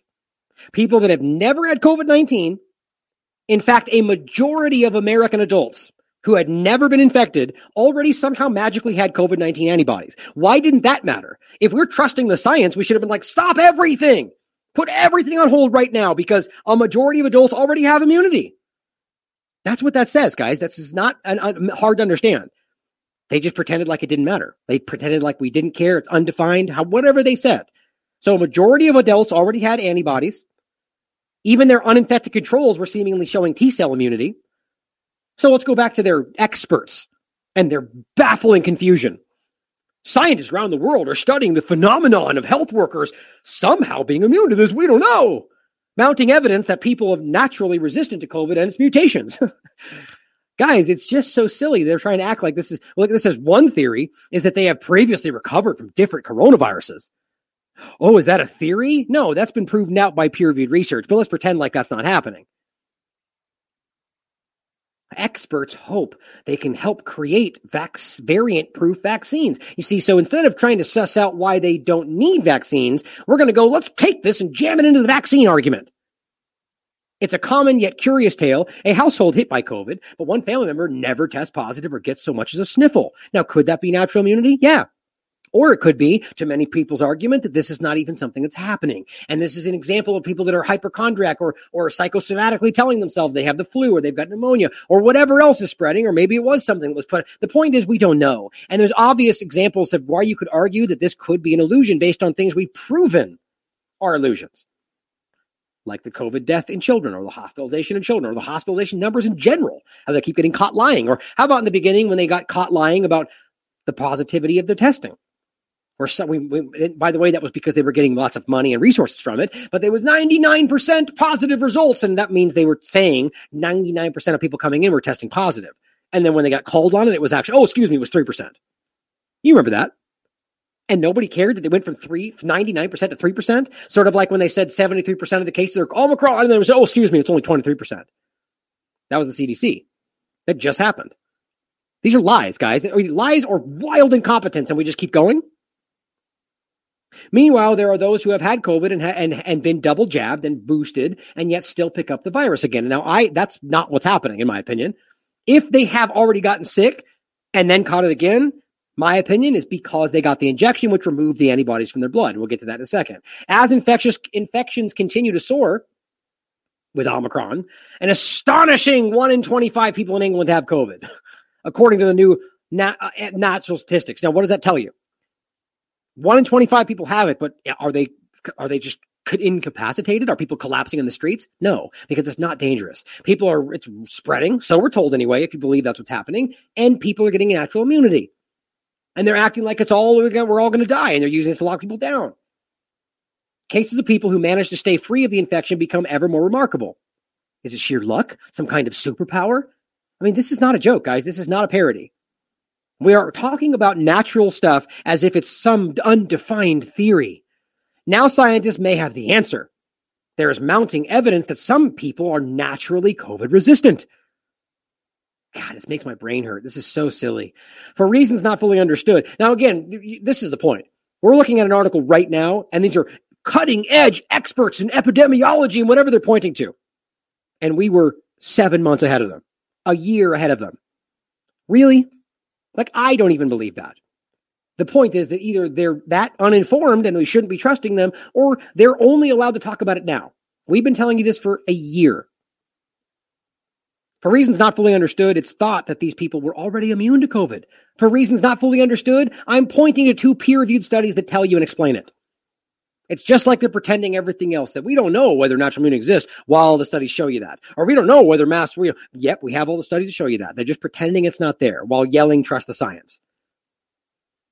And whether they remain so after it mutates. Well, yeah, we got that too, right? You know what's coming. We've got that too. There's plenty of data. The phenomenon is now the subject of intensive research across the world.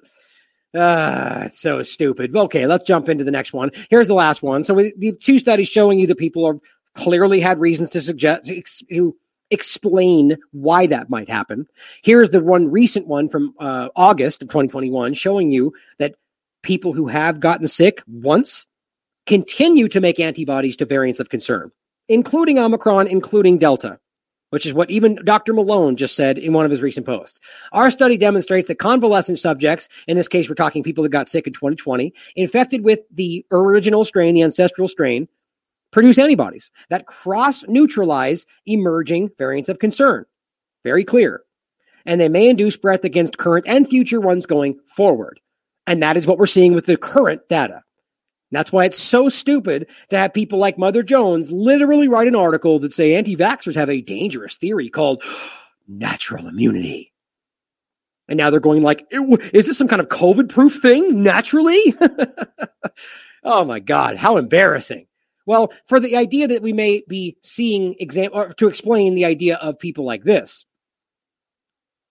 where it says, where was it? Right here. People that have double jabbed and boosted and yet pick it up again. Well, to reiterate that point quickly for those that might not have seen it before, remember, we see this. Oh my God, they took that down? No way. That's because I almost guarantee it's because I've been referencing it. Oh my God, that's incredible. Okay, check this out. Real time. Gotta love it. Somebody has this. I've been pointing at this study constantly in this discussion. Not a surprise to me that they would pull it down. But guess what? You know it's going to be archived. Come on. Still going. Loading for you. It's just so obvious this is happening. They are actively removing stuff in real time. This is editing history in real time. Oh, error, page not found. Come on, get there. There it goes.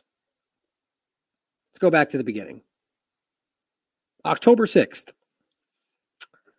And what do you know? Look at that.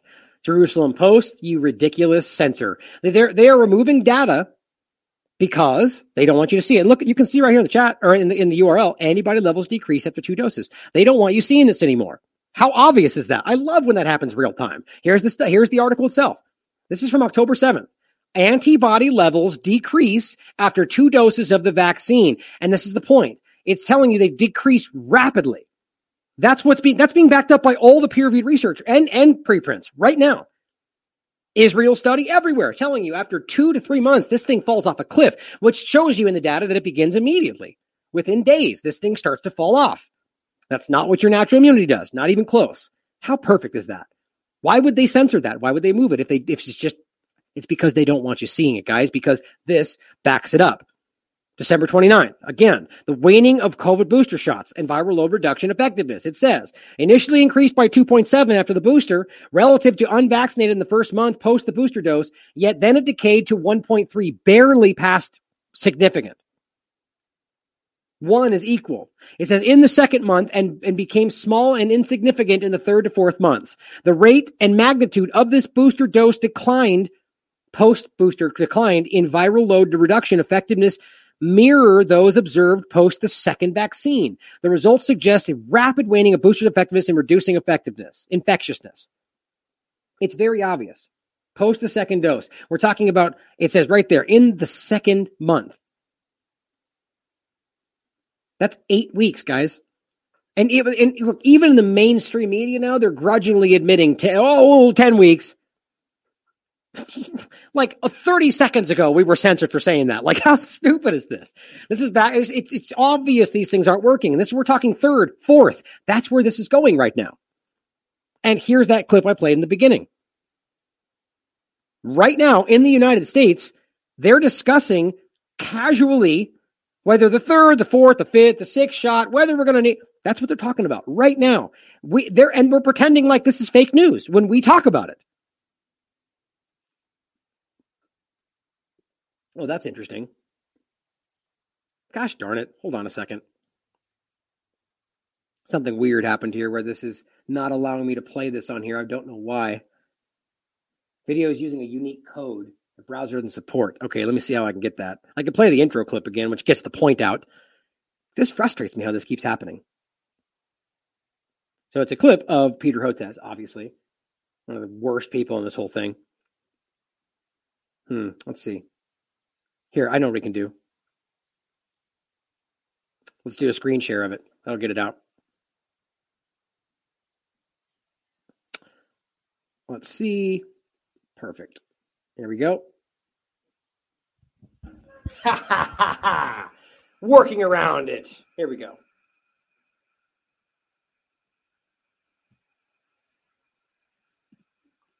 Is there anything to be concerned about when we talk fourth dose, the fifth dose, the Shoot, sixth dose? super low. And does it depend on shifts in coronavirus itself, if we see more variants, that sort of thing? Well, see, that's actually a very important question. Is this because the mRNA technology is not holding up in terms of long-term durability, or is it just because this Omicron variant is so different from anything like we've seen? It may be some combination of the two. Okay, so that's the first part I played. I'll play the rest of it. So what did he just say there? Think about what he just said. He is this guy, of all people, who has been screaming down anybody who challenges what's going on, just openly admitted that the mRNA technology may not be working. Can you believe that? Maybe a combination of both. Well, first of all, the idea that Omicron is so crazy different is simply what we're being told. I'm not completely convinced this is not just completely intentionally hiding the vaccine adverse events and claiming it's something new. But at the end of the day, the fact that it's so incredibly different is interesting because the new one they're pointing at right now, how about Omicron in general is being shown to not be dangerous, right? Okay, it's obvious that they're hyping up that danger. But so right now, what they're telling you is that these things aren't working, even though this is mild and they don't need it because it's different, or maybe because the mRNA platform's collapsing. Who knows? Isn't that just casually throw that in there? So why would you mandate this thing if you're willing to accept that it might not even be working from the core situation, from the base, from the mRNA discussion, the very technology? He just said it may not even be working. And yet we're still arguing we should force this on everybody? How in the world do you make sense of that other than this guy is very clearly part of an agenda? And earlier on in this pandemic, I've been saying it's not one and done or two and done, but it should be three and done based on the performance of other vaccines that we had. You get that third immunization, 6 to 12. So I know it's low. I'm just going to play the other clip again. But he's basically just saying that I've been saying from the very beginning it should be 3 shots. Oh, really? Not surprising at all, right? So here he is telling you that I've been telling you 3 shots is what we should be doing all along. Gee, maybe that's because so have we been pointing at people like you and saying they're going to tell you 3 shots because that's what they've been doing. I mean, it's almost just kind of ridiculous. This is what I mean when I keep telling you the narrative is imploding. I mean, it's collapsing in front of you. Like they're literally admitting everything we've been saying we've been censored for and slowly rolling it in just to lay it at the feet of Omicron. How silly is that? Let's play that clip just so you can, in case you didn't hear it. Just I want people to hear that at least most importantly what she is saying. Is there anything to be concerned about when we talk about a 4th dose, a 5th dose, a 6th dose, that sort of thing? And does it depend on shifts in coronavirus itself, if we see more variants, that sort of thing? A 4th dose, a 5th dose, a 6th dose. Well, so you asked actually a very important question. Is there anything to be concerned about when we talk about a fourth dose, a fifth dose, a sixth dose, that sort of thing? And does it depend on shifts in coronavirus itself, if we see more variants, that sort of thing? A fourth dose, a fifth dose, a sixth dose. Well, so you asked actually a very important question. Is this because the mRNA technology is not holding up in terms of long-term durability, or is it just because this Omicron variant is so different from anything like we've seen? It may be some combination of the two. Right. Exactly. So he's literally, at the very least, suggesting that's possible. And yet simultaneously okay with forcing this on children, even though he's not sure if the technology is collapsing. Yeah, that totally makes sense. Don't think any further into it. Just take your shots and shut up, right? Because Peter Hotez said. And the guy who only ever wears his white lab coat, even when he's at his home, and even when he was on interviews, or even when, I wonder why. Maybe because the white lab coat is what they use to make you think. Right? There's a reason that's always being worn. He's always wearing that same thing. Just in, Israel's now to offer fourth vaccine injection for medical staff and adults over age of 60. Right? Perfect. So exactly what we told you would happen. They've now transitioned over. Well, first, just for the super, okay, well, now we're going to do for over 60. Okay, for now, it's going to be for anybody over 12. Now it's going to be forced. That is how that works. One by one by one. One step. Boiling frog. Totalitarian tiptoe. Just mark my words. We're going to see it happen. It's going to shift to the next part. Then it's going to be mandatory. Then it's going to be the fifth one. I mean, we're already seeing this happen. They're leading this discussion. Netherlands, as you've already seen, announced the sixth dose. So this is how far ahead this is already going. If you don't think it's going this direction, you're not paying attention. But this brings us to the point. Italy is now evaluating plans to require COVID booster vaccinations every 4 months. Every 4 months for the green pass to be valid. Oh, fake news conspiracy theory, right? That we're going to demand a continual, never-ending booster, which Israel's already said is basically going to happen. Italy and France has already alluded to. Yeah, exactly. Every 4 months. So not 6, so 3, 4. It's the same kind of idea. And so and still green pass, don't forget. So does it apply for COVID? Bottom line is, the main point to take away, I could talk all over the place about things this makes me think about. It's not just one and done. It's not just a booster for 6 months. It's every 4 months forever. Forever. And right now, even, they're on a 6-month schedule, essentially mandating 2 boosters per year. Forever. Why can't we as Americans recognize this is already happening? Right this moment, they are forcing this thing on an endless schedule, and we're just supposed to comply forever? Those of us that haven't taken these things are not having a problem. The ones that are having the problem are seemingly people that are desperate to get their next shot. Incredible. So just so we're clear, the 6 months, every 6 months for the rest of your life is already happening in Italy. They want to just pull it down to 4 months. Gee, who didn't see that coming? There is Underground pointing out the vaccines aren't saving lives in those at higher risk after all. Fully vaxxed patients with cancer who experienced breakthrough infections had a hospitalization rate of 65%. An ICU or mechanical ventilation rate of 19% and a 13% death rate. Tagging Peter Hotez, who doesn't care about things like this when it doesn't go along with his narrative, of course. And he's the actual article from Annals of Oncology. COVID-19 vaccination, Annals. COVID-19 vaccination and breakthrough infections in patients with cancer. Now, you shouldn't be surprised by this because we've already discussed the very obvious connection to this discussion in lymphocytopenia. Right? This is the Swiss policy research discussion showing you that 50% of people who take the injection have what's called lymphocytopenia, immune suppression or deregulation or dysregulation that could last for a week or possibly forever because the study just went on until the end of the study. And this is the study itself. You can look at it for yourself from October. And the point is a transient lymphocytopenia that occurs after vaccination. Now, they're talking specifically about herpes zoster, but the point is that deregulation, the arguing in specifically with cancer, is made all the worse with cancer specifically because it relies on the lymph nodes and the lymph node system.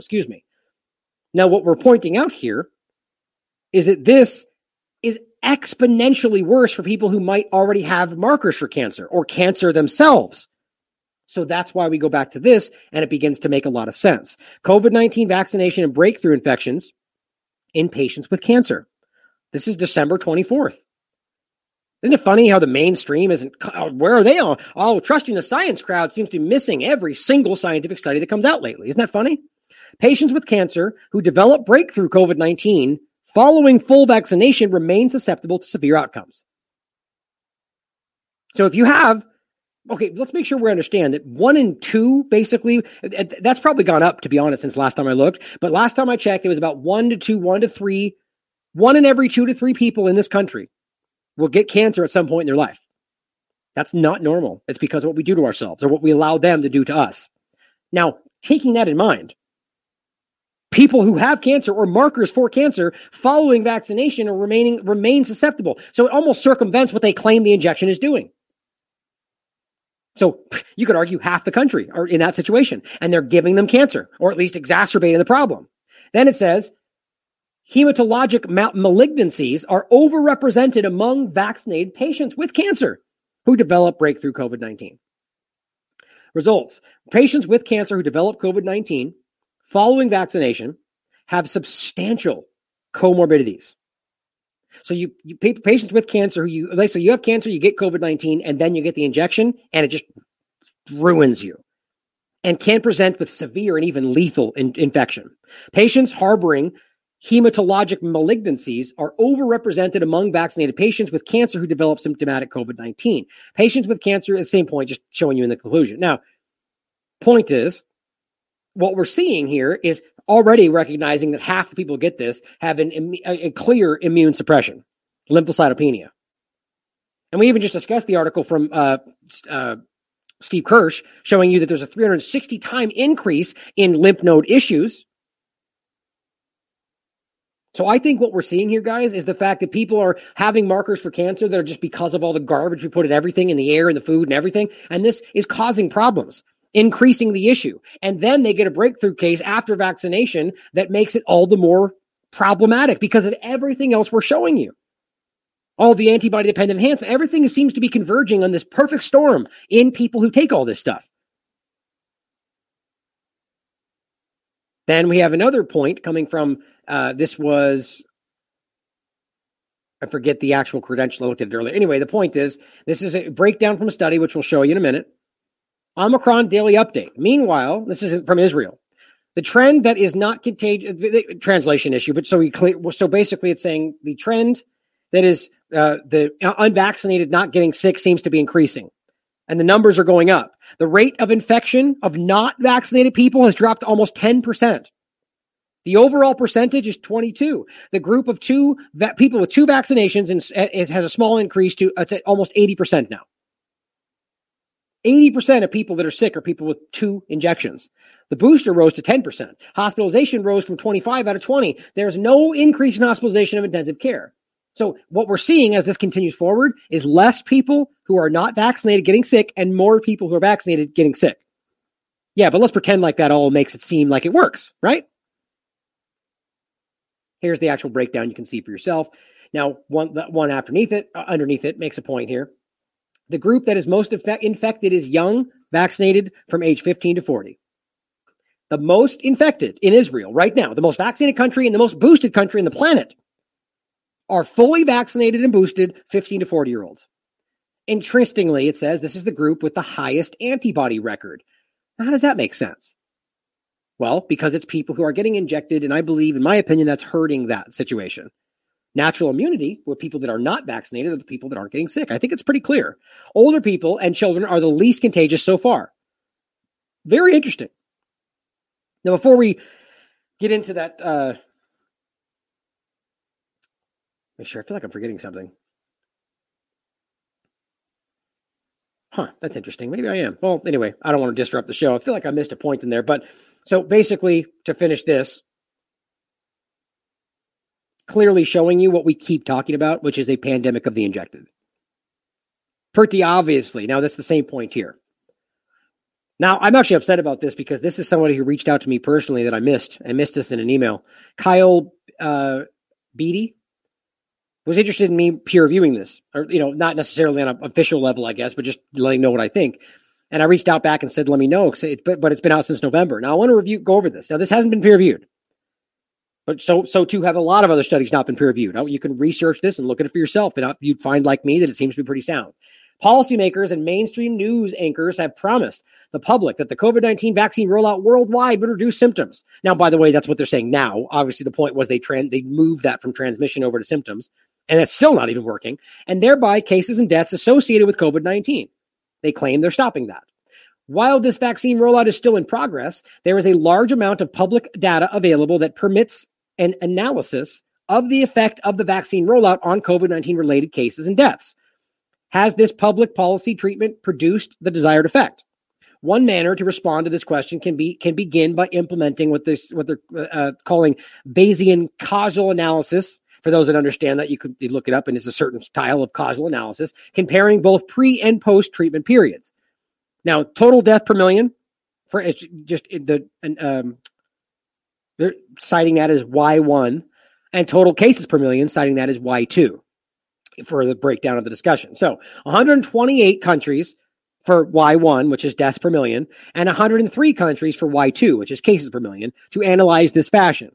In this fashion, results indicate that the treatment, vaccine administration, has a strong and statistically significant propensity to causally increase the values of either deaths per million, or total deaths per million, or total cases per million, over and above what would have been expected with no treatment at all.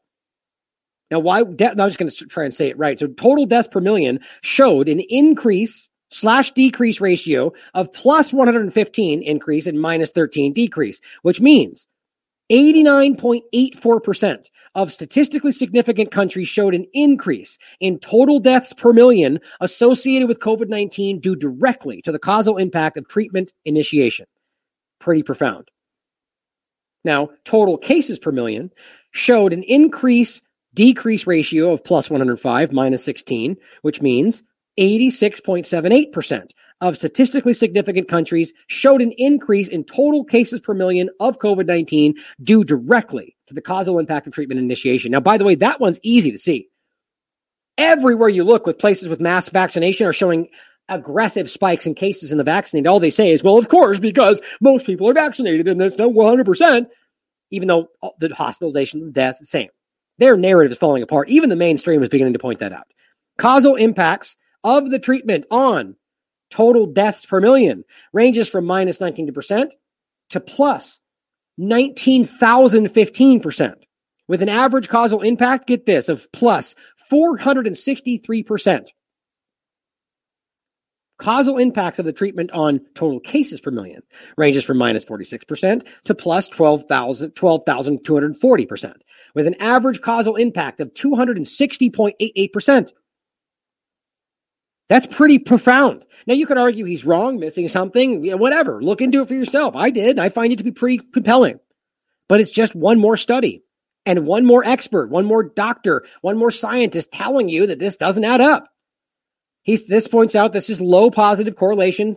This low positive correlation signifies that countries with higher vaccination rates do not have lower values for deaths per million. Slightly the opposite, in fact.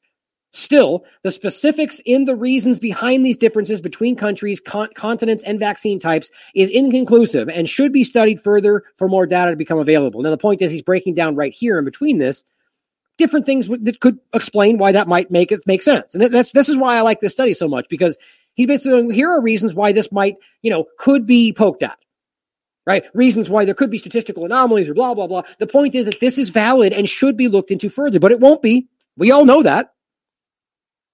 Now it says, the statistically significant and overwhelmingly positive causal impact after vaccine deployment on the dependent variables, total deaths and total cases per million, should be highly worrisome for policymakers. They indicate a marked increase in both COVID-19 related cases and deaths due directly to the vaccine deployment that was originally sold to the public as the key to gain back our freedoms. The effect of vaccines on total cases per million and its low positive association with total vaccinations per 100 signifies a limited impact of vaccines on lowering COVID-19 associated cases. These results should encourage local policymakers to make policy decisions based on data not narrative, and based on local conditions, not global and national mandates. Pretty obvious. Now here's Steve Kirsch pointing out something similar. Pandemic of the unvaccinated? No way. Remember the Harvard study showed you the more you vaccinate, the higher the cases. Same point. Not the same study, same point though. And we've already made this point to you as well. Here's more proof. If you can, and you can see it for yourself, vaccination drives hospital admissions. Here's the image breakdown. I'll show you it next, but I wanted to point this out right here. He adds to this. He did a survey of healthcare providers. Healthcare providers, the very people that they try to argue are on their side of the narrative. But when you do a survey, it's anonymized, so you don't really know. You can't call them out. The government and the media can't go after them and get them fired for it. Look at what they tell you. This is his massive survey of healthcare providers. It says, is this currently a pandemic of the unvaccinated with respect to risk of infection? 237 people responded. 96% said no. Next one. Is this currently a pandemic of the unvaccinated with respect to the risk of hospitalization? Same point. No. Almost 90%. Now, that won't apply or change the mind of people who don't want to hear this because they think Steve is an anti-vaxxer and they think he probably made that up and whatever. Certainly possible. But dismissing it without your own due diligence is ignorance. Here is the study he's pointing to. Here is the bottom conclusion. The ultimate conclusion is the same across all age groups as it was for the aggregate data. There is substantial evidence showing that COVID vaccinations are the main driver of changes in overall hospital admissions. Since inception, admissions are higher than expected for several months, strongly suggesting that vaccines cause more hospitalizations than they mitigate. Now, that's just the conclusion. Look, there is so much data in here. I really hype. You should go through this with a fine-tooth comb. It's powerful. There's a lot of good data, and that's why he references it. Admissions rates by vaccination status. I mean, guys, this is all exactly what we're continue to point out. Just scroll back to the top just so you can see it. Hospitalizations by COVID vaccination status, and this is obvious. They're hiding this from you. Now, to finish off, after everything we just showed you, this is actually what the so-called leaders of the world are saying. Not saying, well, obviously the narrative doesn't add up, so you should have a choice. They're doubling down and they're threatening people.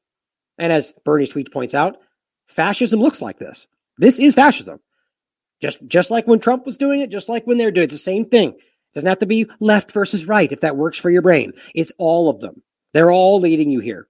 All of them. And that was the point I forgot to make, actually, in regard to the Peter Hotez point, right? The whole discussion of that. Where was that again? Trying to find that. That's weird. Oh, here it is. So the point here is this is Fox News, guys. This is Fox News. What I'm hearing from people that watch this regularly is that they have aligned the narratives. Even though Fox is ostensibly challenging the mandate, which is just a hollow argument when they're still pushing the vaccine, they're telling you that this needs to happen. They're justifying the need for these things, and they're beginning to align. CNN, Fox, all of it. It's coming your way, and they're pushing the vaccine hard, and that's the end game here, guys. Well, as a means to an end, I think, to the direction it's all going.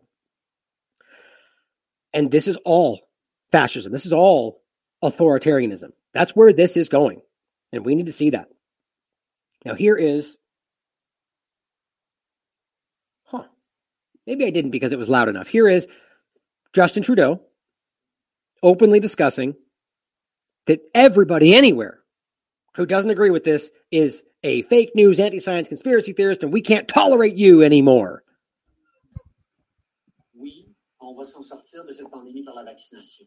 Puis on connaît tous des gens qui sont en train d'hésiter un petit peu. On va continuer d'essayer de les convaincre. That's frustrating. Okay, so this was something, basically, they don't believe in science progress and are very often misogynistic and racist. This leads us as a leader in a country to make choices. We do not do we tolerate these people?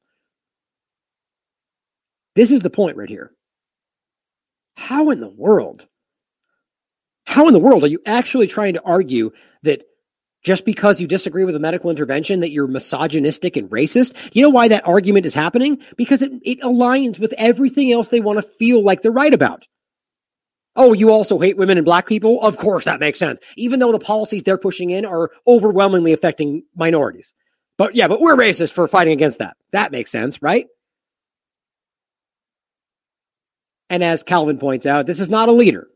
Instead of providing information about the vaccines and allowing citizens to make up their own minds, they're vilifying people, which is exactly what they're all doing. The left, the right, all of it. Actually, that reminds me of a great point. Let me finish this. He's stoking division and othering people for making the, quote, wrong choice. This makes them an acceptable target. It's fascism, or it's mass psychosis like just defined. I knew I would lose it. Instead of providing information about the vaccines and allowing citizens to make up their own minds, Trudeau is vilifying people. Shoot, I lost the point. Anyway, this is exactly what Dr. Malone was just discussing. You become an acceptable target. Dang it, I knew what it was. It was a good point somebody just brought up. Anyway, I lost it.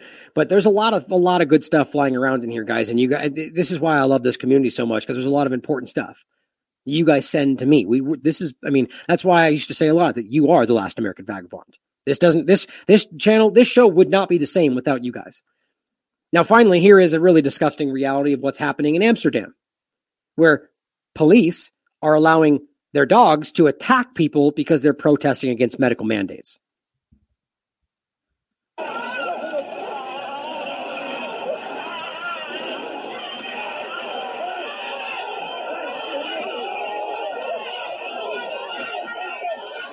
Right. And then take note that when that guy tries to step in to help the guy and just pull him back, that other cop comes up and hits his bicep with a baton, which probably broke his bone, by the way, just so you understand how bad those things hurt. I can't even believe this is happening. Like, not because I wouldn't expect the government to do this, but just because of how blatant this is. Why do you think it's rational to sick a dog on somebody who is unarmed, not defending themselves, and allowing it to keep happening? And then when someone tries to help them, you break their arm. This is fascism. This is what totalitarianism looks like.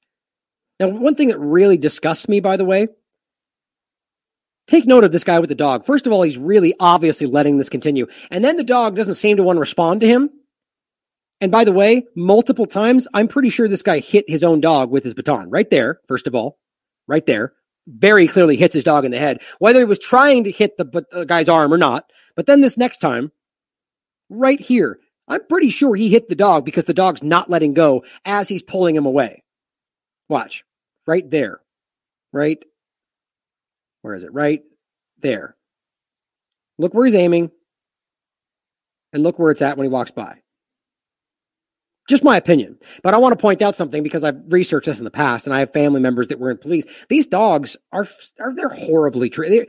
As much as the individual treats them like like they love them in some cases, obviously some people are just bad people that treat them like weapons. They're raised in such a violent way that in almost every case, these dogs are put to death when they're no longer useful because they're unable to be reincorporated into society because they're violent. That's not, look it up. I've talked about this many times.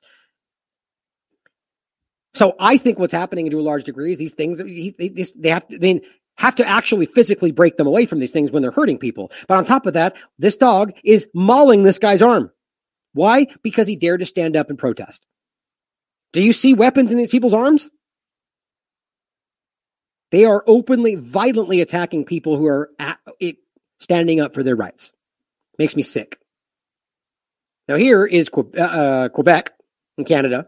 Just a quick example of how obviously we're in a police state in these locations. Now they put a curfew out because obviously COVID-19 is scared of 10:01 p.m. because, is not scared after 10:01 p.m., right? Because after 10:01, oh man, COVID just jumps out everywhere, right? Totally. Not about control at all. But this is the reality. After that curfew starts, just to quickly scroll through, it's just an endless procession of police everywhere. And this is what I'm seeing all over the place. Just police car to police car. They're out there looking for rule breakers. Welcome to the new normal. But to end on a good note, there is good stuff happening out there, guys. In Naples, Italy, the mayor for New Year's Eve came out and cited COVID. Not a joke. Cited COVID as a reason to ban fireworks. Because that's how this works. Or the same reason that they were saying, make sure you're prepared for the storm because COVID, get the vaccine before the storm because it makes sense. It's just nonsensical. The people out there who, COVID, everything COVID makes sense. Get no fireworks because fireworks could make you get sick. Yeah, that makes sense. No, they actually they banned fireworks on the holiday because they don't want you celebrating. because COVID for the second straight New Year's Eve. But this was the response of the people who are not having it anymore.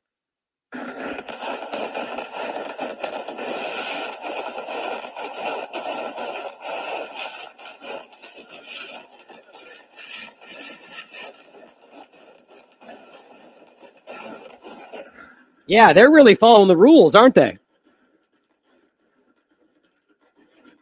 Guys, this is powerful for me. You are looking at an entire city in Italy that has openly and willfully defied what he said they were allowed to do. This is a protest. Don't mix this up. The world is on your side. The world is on your side. And they are ready to stand up beside you if we can just show them that they're the majority. Naples, Italy is beginning to realize they're the majority, aren't they? It's time for you to do the same. It's time for everybody out there to recognize that if we just simply realize, like they did, that we can stand up together at the same time and they can't do anything because you're in control. Unless they want to take it to a violent stage, and then we go from there. That's how this stuff works, guys. Look, I'm not trying to argue that this might not end up in a violent situation where the government decides that they're going to lose control, so they're going to lash out. That's just the way the world works, and that's the way the history has worked. But I don't think that's a reason not to stand up for fear that something bad might happen. In fact, if I knew something bad would happen, I would still stand up because that's the only thing left here. It's time to stand up, guys. It is time to stay the course and to put your money where your mouth is and realize that this is everything. We all see it. I mean, how do we not miss that even now people in the mainstream are starting to go, well, okay, wait a minute. Everybody sees this and we need to capitalize on that. These worldwide protest movements that nobody in the media is talking about, just like with the Yellow Vest movement, show you the reality. The fact that half this country still to this point has not been ejected shows you are the majority because they have been trying and coercing and manipulating and threatening people, and they're barely getting to 60%. Half of that number is probably people that have been manipulated into thinking they had to do it. You have always been the majority. It's just time to see that, guys. We can change the world if you're willing to do so. I love this. There's a sign that I was just talking about today that I loved back when earlier times, right in the beginning I started this work. Somebody holding a sign to protest that just said, "Don't mind me, just trying to change the world." That's how it feels sometimes. Don't mind our work, just trying to change the world for you, for your betterment, right? For your safety, for your rights, for your freedom. And that's okay. Because every time throughout history, there will be people in the population that don't understand that you're fighting for them. And throughout history, when they succeed, they do, in fact, look back in most cases and go, wow, we're here because of those people. And we'll get there. I strongly believe that we will get there. I believe in the goodness of the people out there that are fighting for this because we can clearly see that there are more of us than them. And it is time to take back what is yours. And I don't mean violently. I've never talked about that. I've always argued that there's a different path for us. But it is time to take it back. 2022, guys. Not today. I love you all. As always, question everything. Come to your own conclusions. Stay vigilant. What if the experts are wrong? What if quarantining the healthy doesn't actually save lives? What if wearing a mask in public is not effective? If you do not have a mask, you cannot ride public transportation, sir. My name is Dr. Jeff Barkey, and I'm here representing thousands of physicians across the country whose voices are being silenced because we don't agree with the mainstream media and the experts who are telling us what to do. Everything I've seen in the last 9 days, all the things that just don't make sense, the patients I'm seeing in front of me, the lungs I'm trying to improve, have led me to believe that COVID-19 is not this disease, and that we are operating under a medical paradigm that is untrue. Never in the history of this great republic have we quarantined the healthy. Never in the history of this great republic have we told churchgoers that it's illegal for you to exercise your First Amendment right of freedom of religion.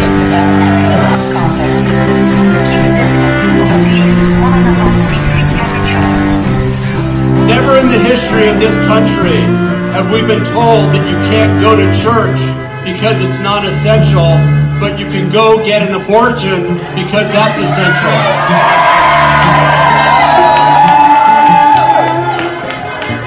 Never before in our country have we let criminals out of jail, but we've told you you can't exercise your Second Amendment right and protect yourself by purchasing a firearm.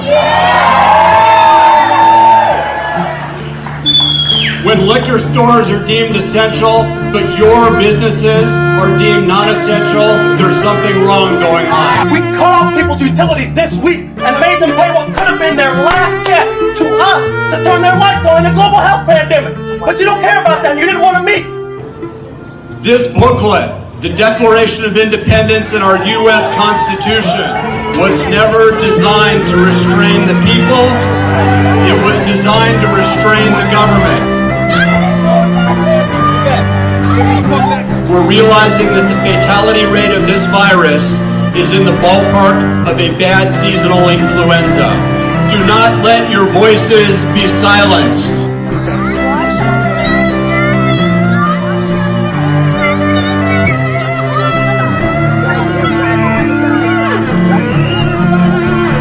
We will see eventually that this government-imposed cure is going to be worse than the virus itself. We need to start working on two. Easy. You're choking me. You're choking me. You're choking me, bro. You're choking me, bro. Stop. Stop. Help. Stop. Help, man. This shit ain't right, bro. Stop. This ain't right. But what's happening now as unemployment reaches 20 to 30 million people is those folks are now becoming dependent on the government. And what government dependency causes is a larger, more tyrannical government. Look. He ain't even do nothing. He ain't even do nothing. Look. He ain't even do nothing. We, the people, want to put our government back in its place. We want a small representative government, not a large tyrannical government. I'm here representing thousands of physicians around the country whose voices must be heard. We've never seen where we quarantine the healthy, where you take those without disease and without symptoms and lock them in your home. So you guys are asking me to leave the store for not wearing a mask when I have a medical condition, even though yours is pulled under your nose. There's a note that says I don't have to bring a note, and yours isn't even on. Just do whatever you want to do. It's America, right? Listen, Get out. I cannot wear a mask. Get out. Do not let your voices be silenced.